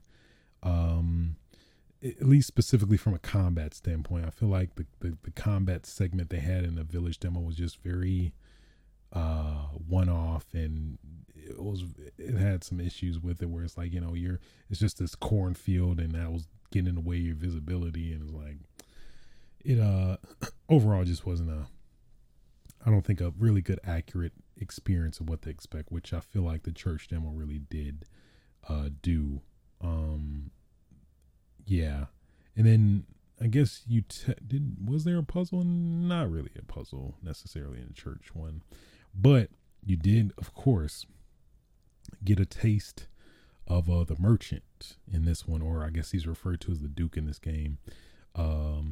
Just a big guy. I part of me feels a little not offended, but a little concerned as to why they made him like ridiculously fat, like 600 pound life fat, where you can't even get out barely get out the bed fat, which is, I don't know, I feel like this would trigger somebody who's very sensitive to that, or who's actually been in that position and has gotten out of it or whatever. But yeah, that's that always seemed like a weird choice, but I mean, maybe there's some validity to it when we play the full game. But anyway, yeah, so you do get a taste of the progression in the game in terms of upgrading your weapons and stuff. I did like how the demo does have some hints and treasures you can sell to actually buy some of the higher stuff in the demo itself, which is pretty cool. It's probably some stuff maybe I didn't catch on or notice that maybe you can secretly in the game, in the demo at least, you can get all these treasures and maybe sell it and buy literally the whole game and be super powered within that demo. I don't know, but it's cool either way to give you a taste of what to expect in the main game. But you cannot avoid, if you played it, you got a reference to Resident Evil 4 where he does a rendition of the RE4 merch. She's like, "What are you buying?" A friend of mine used to say that back in the day or whatever. It's like, oh my God, he said it. It was pretty cool. You could definitely tell for sure, hands down, this game is taking any and all references of Resident Evil and trying to associate itself with Resident Evil 4 as much as possible, which is not a bad thing. So definitely don't knock them for it. We'll see how that fares for this game, when it comes out. But definitely enjoyed it. Of course, the dumb ass time restriction is still there, but I did forget to mention that at least with the next demo coming out this weekend, which is the final demo that everybody across all platforms will be able to play, Steam, Xbox, and PlayStation. They extended the demo window where you can even access it from the 24 hours it was originally. Now it's going to be up until the release of the game. I think next Friday, I want to say. So very welcomed in that respect. It's not ideal, but I mean, it's better than nothing. I assume they're just going to cut it off when the game releases, and then after it releases, then they'll give you the actual unlocked demo like they did with Resident Evil 2 and Resident Evil 3. So yeah, it was good. I liked it better. It definitely liked it better than the Vigil demo for sure. So we're close. It's kind of crazy. It's starting to sink in now. Resident Evil 8 is technically a week away. Let me double check the date. I think it comes out the 7th, which is Friday. So we close. A week away. I want it. I needs it. Will Chris punch Boulder again? Find out. You know damn well they're gonna make a reference at some point. He's probably gonna say some dialogue. Well, at least you're not a boulder. God, come on, Chris, you could do better than that. Yeah. So pretty damn awesome. So yeah, I think I already said it, but yeah, the final demo is this weekend, and you can play it all the way up until the release of Resident Evil 8. Resident Evil, aka Resident Evil Village. And yeah, that pretty much concludes what I've been playing. Let's get into what I've been watching.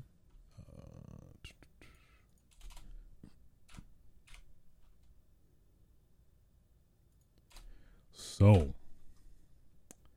boy oh boy, episode 7 of Invincible, I believe, 6 or 7. Either way, boy, this episode of Invincible was crazy.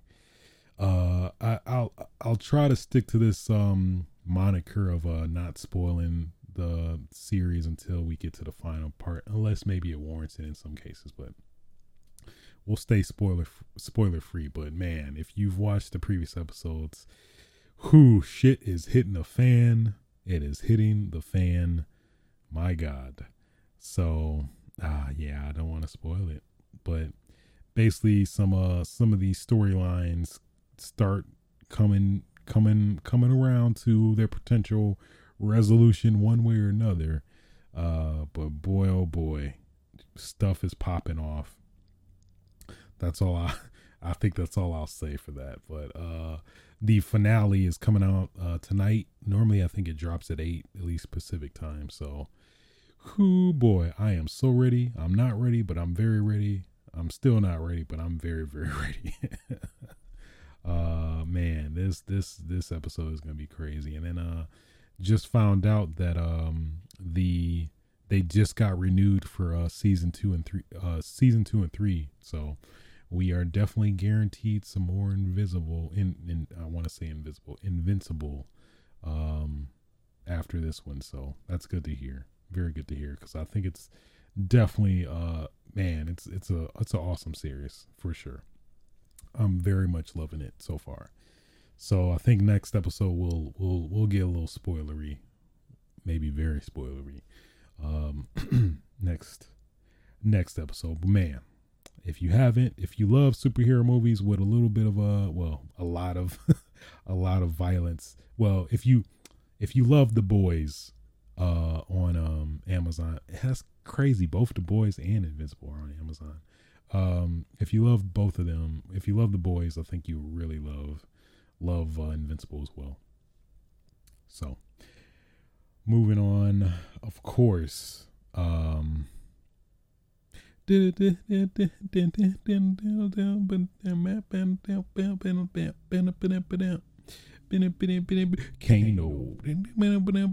Sub-Zero, Jax, Melina, Reptile,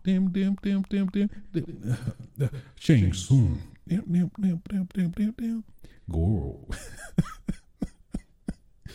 You welcome. You so welcome. Mortal Kombat, watched it last right as midnight hit. No, actually I'm lying. I forgot to mention that too.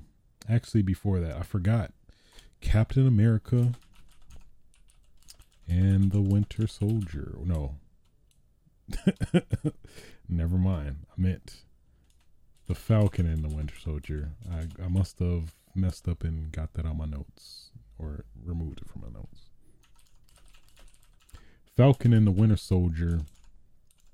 Man, oh man. So damn good. I personally really love this episode in a lot of ways. I guess first and foremost, we gonna get into spoiler territory for Falcon and the Winter Soldier. So if you have not watched it, I definitely recommend you do. Spoilers. So episode 6, we see Sam Wilson all draped up, full of that Captain America drip. So he rocking the stars and stripes. He rocking the red, white, and blue. And he got the goggles, and he got the wings, and he got the shield. He's stunned on him.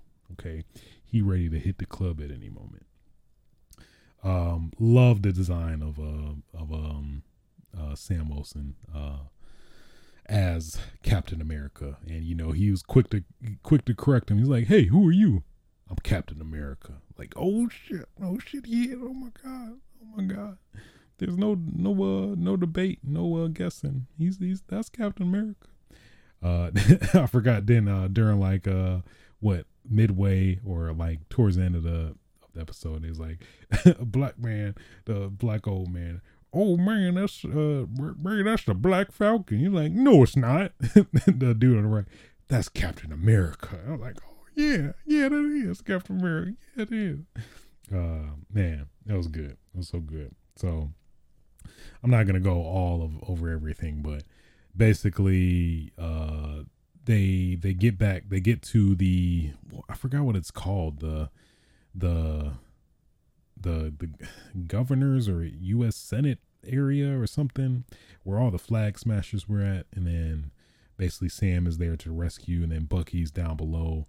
He's doing his thing, talking with Carly, who was like stalling his ass since they know they can't take him or something like that. And then freaking out of nowhere, what's his name? Secret Agent. Well, he is Secret Agent now, but we'll just call him Dollar Store Cap. Actually came to the same event, I guess, to get revenge for Battlestar. And they took a weird change, or weird, I'm not sure. It felt unnatural for him, Dollar Store Cap, but he basically was given a choice yet again to either get revenge on Carly or to save this armored truck that was gonna fall with all these people into it. And then just what's weird is that he just I gotta save him, and then he just saves him. But it's like, you just decapitated a dude with Steve Rogers' shield though. So it's like, how does that work? I don't know. I guess they must be trying to imply that, you know, he's an anti-hero now, that, you know, hey, if they didn't deserve it, they won't get killed, but if they do, I'll kill them in cold blood. I don't care. So a little weird, a weird choice there, but outside of that, we finally find out who the power broker is, and lo and behold, it's Carter. I think literally surprising nobody. Part of me thought that maybe they would just reveal him out of nowhere, but she is the power broker more than likely. I mean, I don't even think there's any room for interpretation where she didn't like blatantly agree, but I think it's pretty much a given. Yeah, I guess it's fine. I guess what's crazy is that, you know, she does get immunity in terms of or pardon now that she can come back to the US, but then it's like, oh, she's evil now she has all the power, and it's like, okay, so there is that. What else outside of that?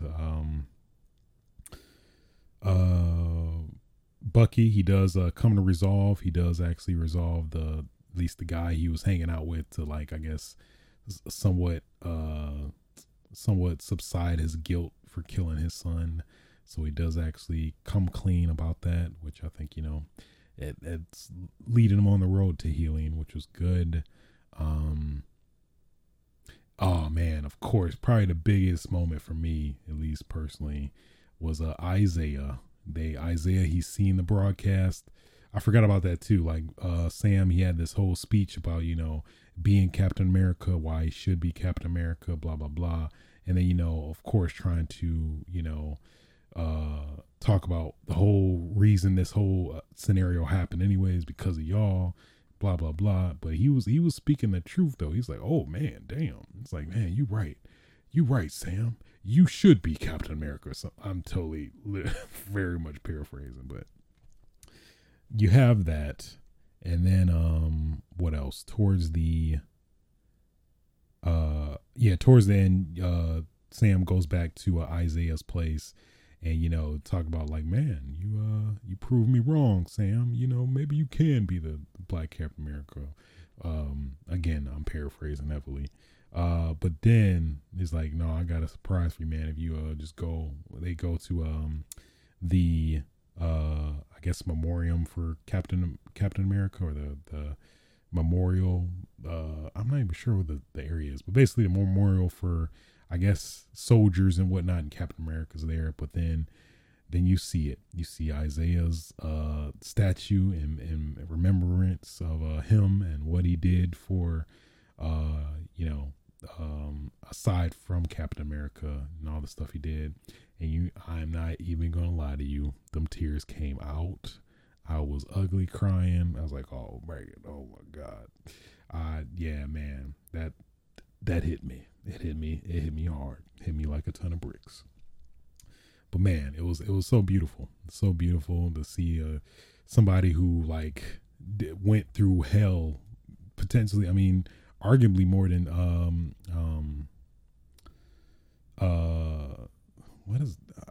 what's his name? Captain America, Steve Rogers. More than see Steve Rogers and not have nothing to show for it other than, you know, his wife that's died and all that, and now to be remembered forever. That's a beautiful thing, man. It's like doing the rights that were wronged. Like, damn, Sam, yeah, you are Captain America, man. So so many good things to take away. Not gonna say this series is without some of its issues and questionable stuff. I think the series did suffer a lot from at least the rumor that's going around is that there was some subplot that was like similar to the pandemic, or at least a pandemic, or, you know, viral outbreak. There was some at least the rumor is that there was supposedly some subplot that was like removed, and I think that messed up, muddied a lot of stuff. But, you know, maybe down the road they'll probably release a you know, DVD with all the extra stuff that may kind of unveil that curtain with all that stuff that happened. But as a whole, I thoroughly did enjoy this series. I think it's definitely leads Disney to be 2 for 2 in terms of these Marvel TV series. I'd say as a whole, WandaVision was definitely a more fun TV experience, but I mean, for what it is and what we were expecting, I think this definitely delivered on all fronts. Personally, as somebody who's become a fan of at least the MCU, not necessarily the comic universe, but at least for sure the MCU, I definitely thoroughly enjoyed it. I think it's still worth a watch, unless for sure for a lot of the plot points. And I say the biggest thing is, of course, bringing up race and which is crazy. Is like, even as an Avenger, and being black, it's like you still you still get discriminated. So I think that's very powerful, and I think it's well written. It wasn't like beating you over the head with it. It was being very, very respectful, very subtle, and being very just decent with it, not necessarily being preachery about it and whatnot. So and also being very accurate of what it is like in the real world. So it's not being like very, I don't know, like theatrical about it, I guess, where it could definitely be some ways where it just be not as tasteful as it at least was. I think very well represented in this series. So, and it's like it's not even like they were like pussyfooting it. They were like really like being direct about it, which is, I think it was kind of hard to fathom for some IP like Marvel / Disney that would actually really literally bring a lot of these up like face to face, which I definitely respected a lot. So, so good. I loved it. 2 for 2, Marvel. Okay. Let's see. Loki. I think Loki is coming next. I'm definitely looking forward to that.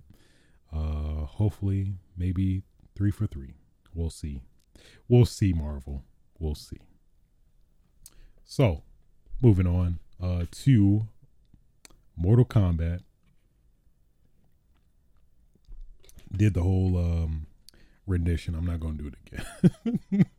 I guess technically I did that for Falcon, but no. Mortal Kombat.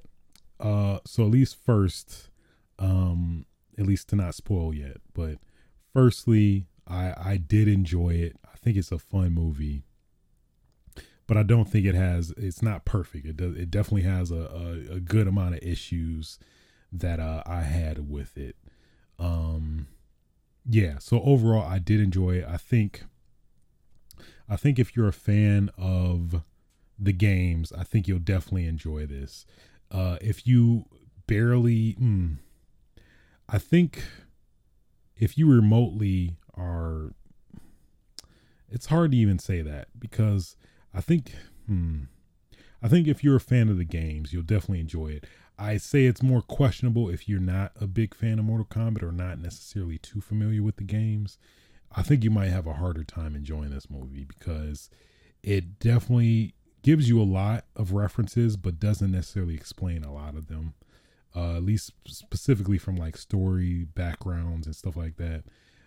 But like if you're a fan, you definitely know a lot of these characters and their origins and their backstories. So with that in mind, I think you will in turn enjoy this movie more knowing that, but they don't explain it to you. So I think if somebody who's like, I don't know,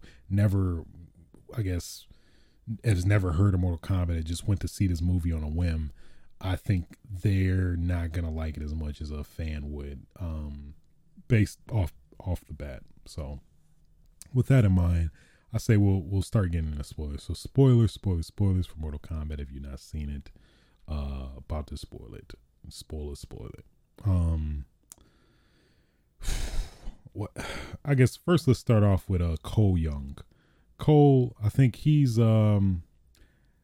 he could have been stronger of a character in terms of just acting. It just felt like how do I describe it? It just, the acting didn't feel like it was there. I don't know. He just didn't come off as genuine. I don't know how to describe it. It just wasn't there, I felt like. As a character itself, it was. I mean, he does kind of have that scrutiny too, where it's like this guy is a completely original character to the Mortal Kombat universe within this movie. So he's basically a descendant from a Scorpion, and he has this ability where he can transform his upper body to like I guess this metal suit type deal. And then, but it's like, why can't you get yourself a helmet? Why does it just gotta be your upper body and not your head, or but whatever. And then he got Tonfas too, and it's like it's really unknown what that makes sense, what that means, but okay.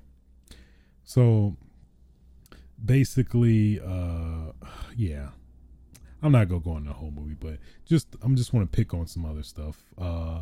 So the Arcana, I guess, story plot, where it's basically the movie's justification of all these powers that all the Mortal Kombat people have, is that it's their Arcana. It's basically your ability that's unique to you, that like generally other people can't have. It's unique to you. So for Cole Young, it was that morph ability to, I guess, absorb damage and then I guess lash it out on them or something like that. At least that's the impression I got. And then who else was it?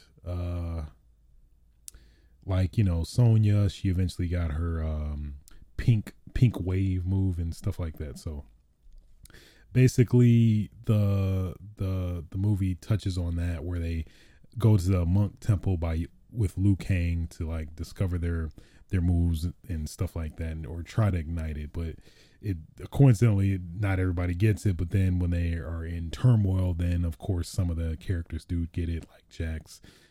Jax was down bad. So he fought Sub-Zero, got as you saw in the trailers, he got his ass, got them arms clapped, arms gone.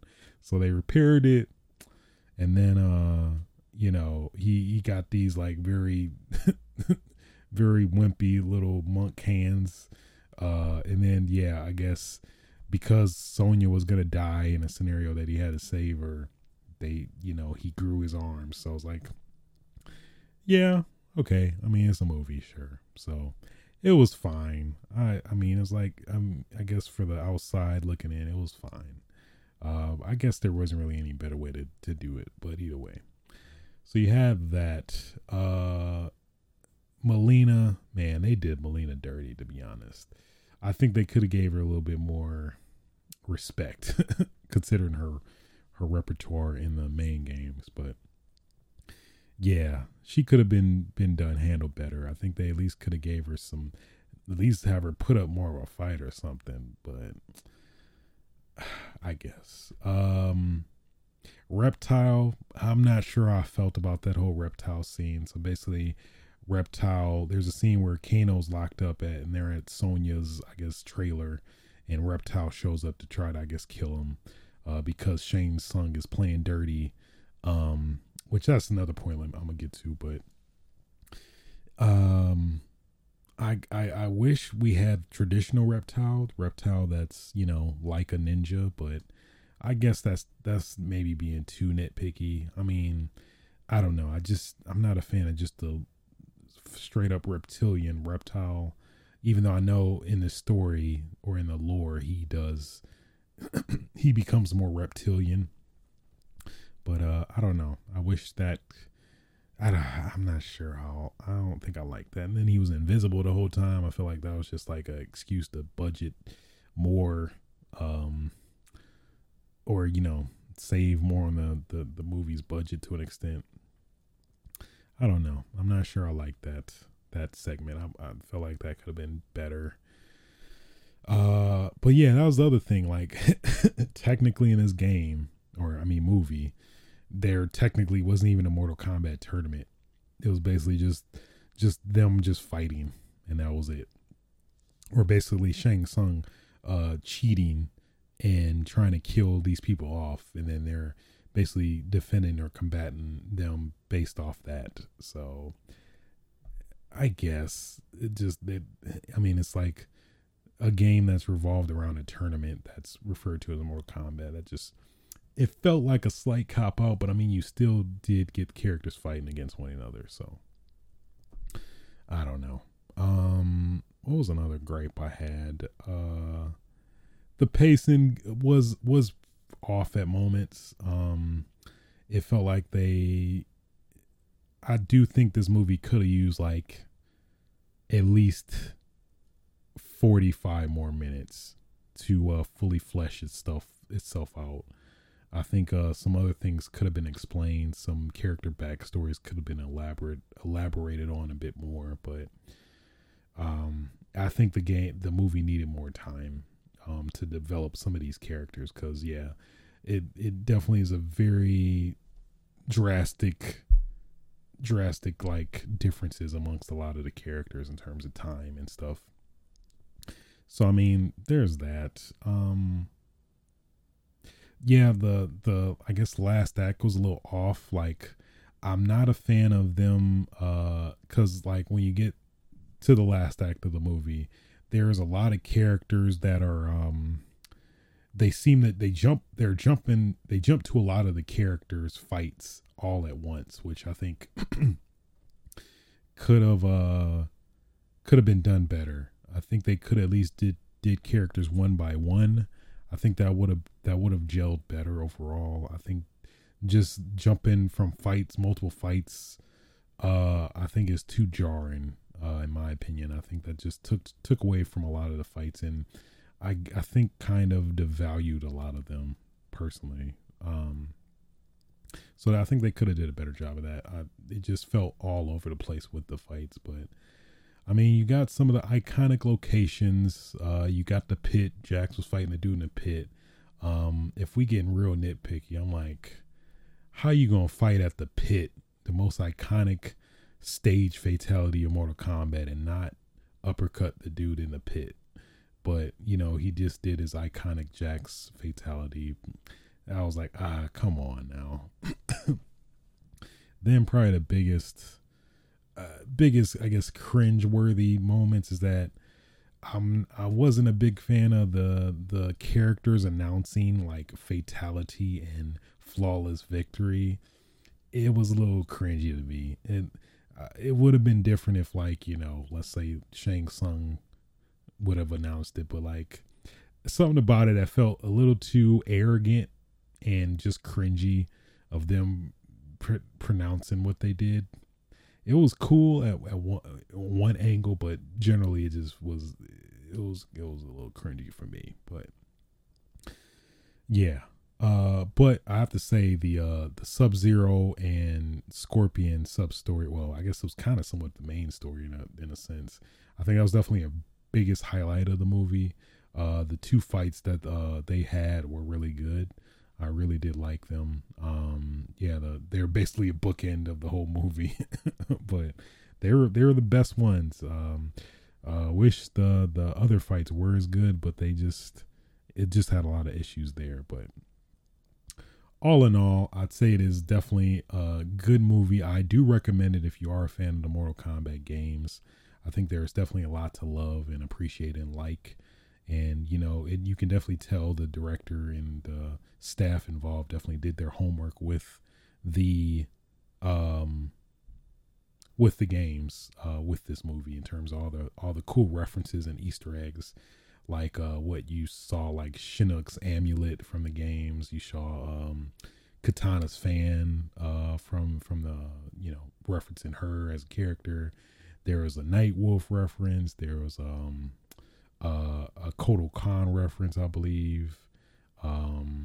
They definitely did their homework on that sense. And of course, probably the biggest thing was I guess the person that saved this movie, I'd say for the most part, was Kano, who's basically the comic relief of the movie. He was pretty good. I definitely liked him.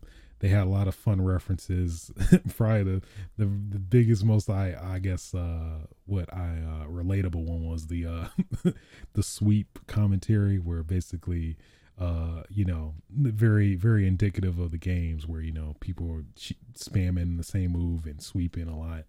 where he's basically sweeping. He's like, "You're not gonna sweep again. I know you're not." He's like, "Oh damn, fuck you are."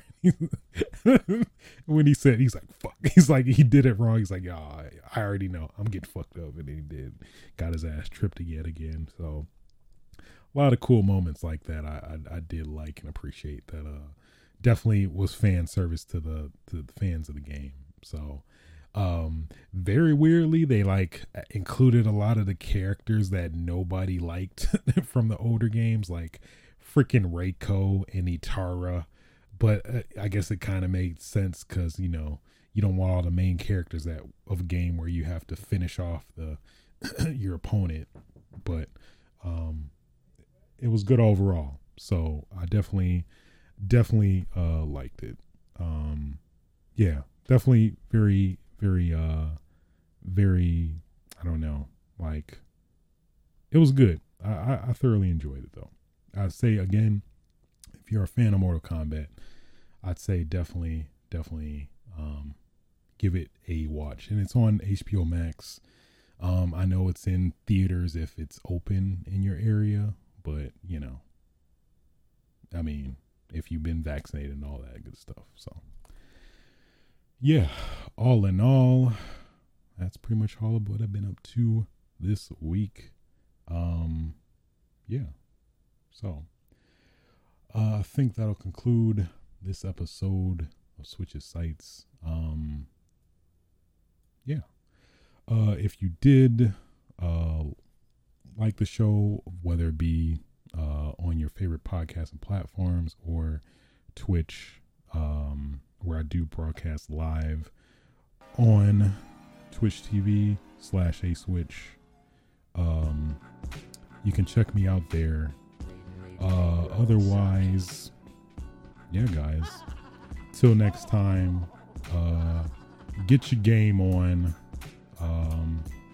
all that good stuff. Again, you can also follow me on Twitter at aswitch as well. But yeah, I think that's it, guys. Until next time.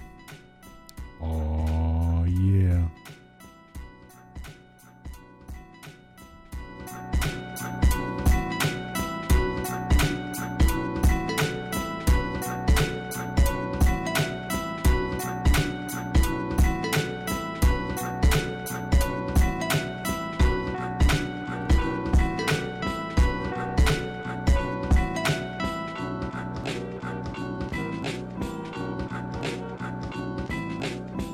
Nobody's safe.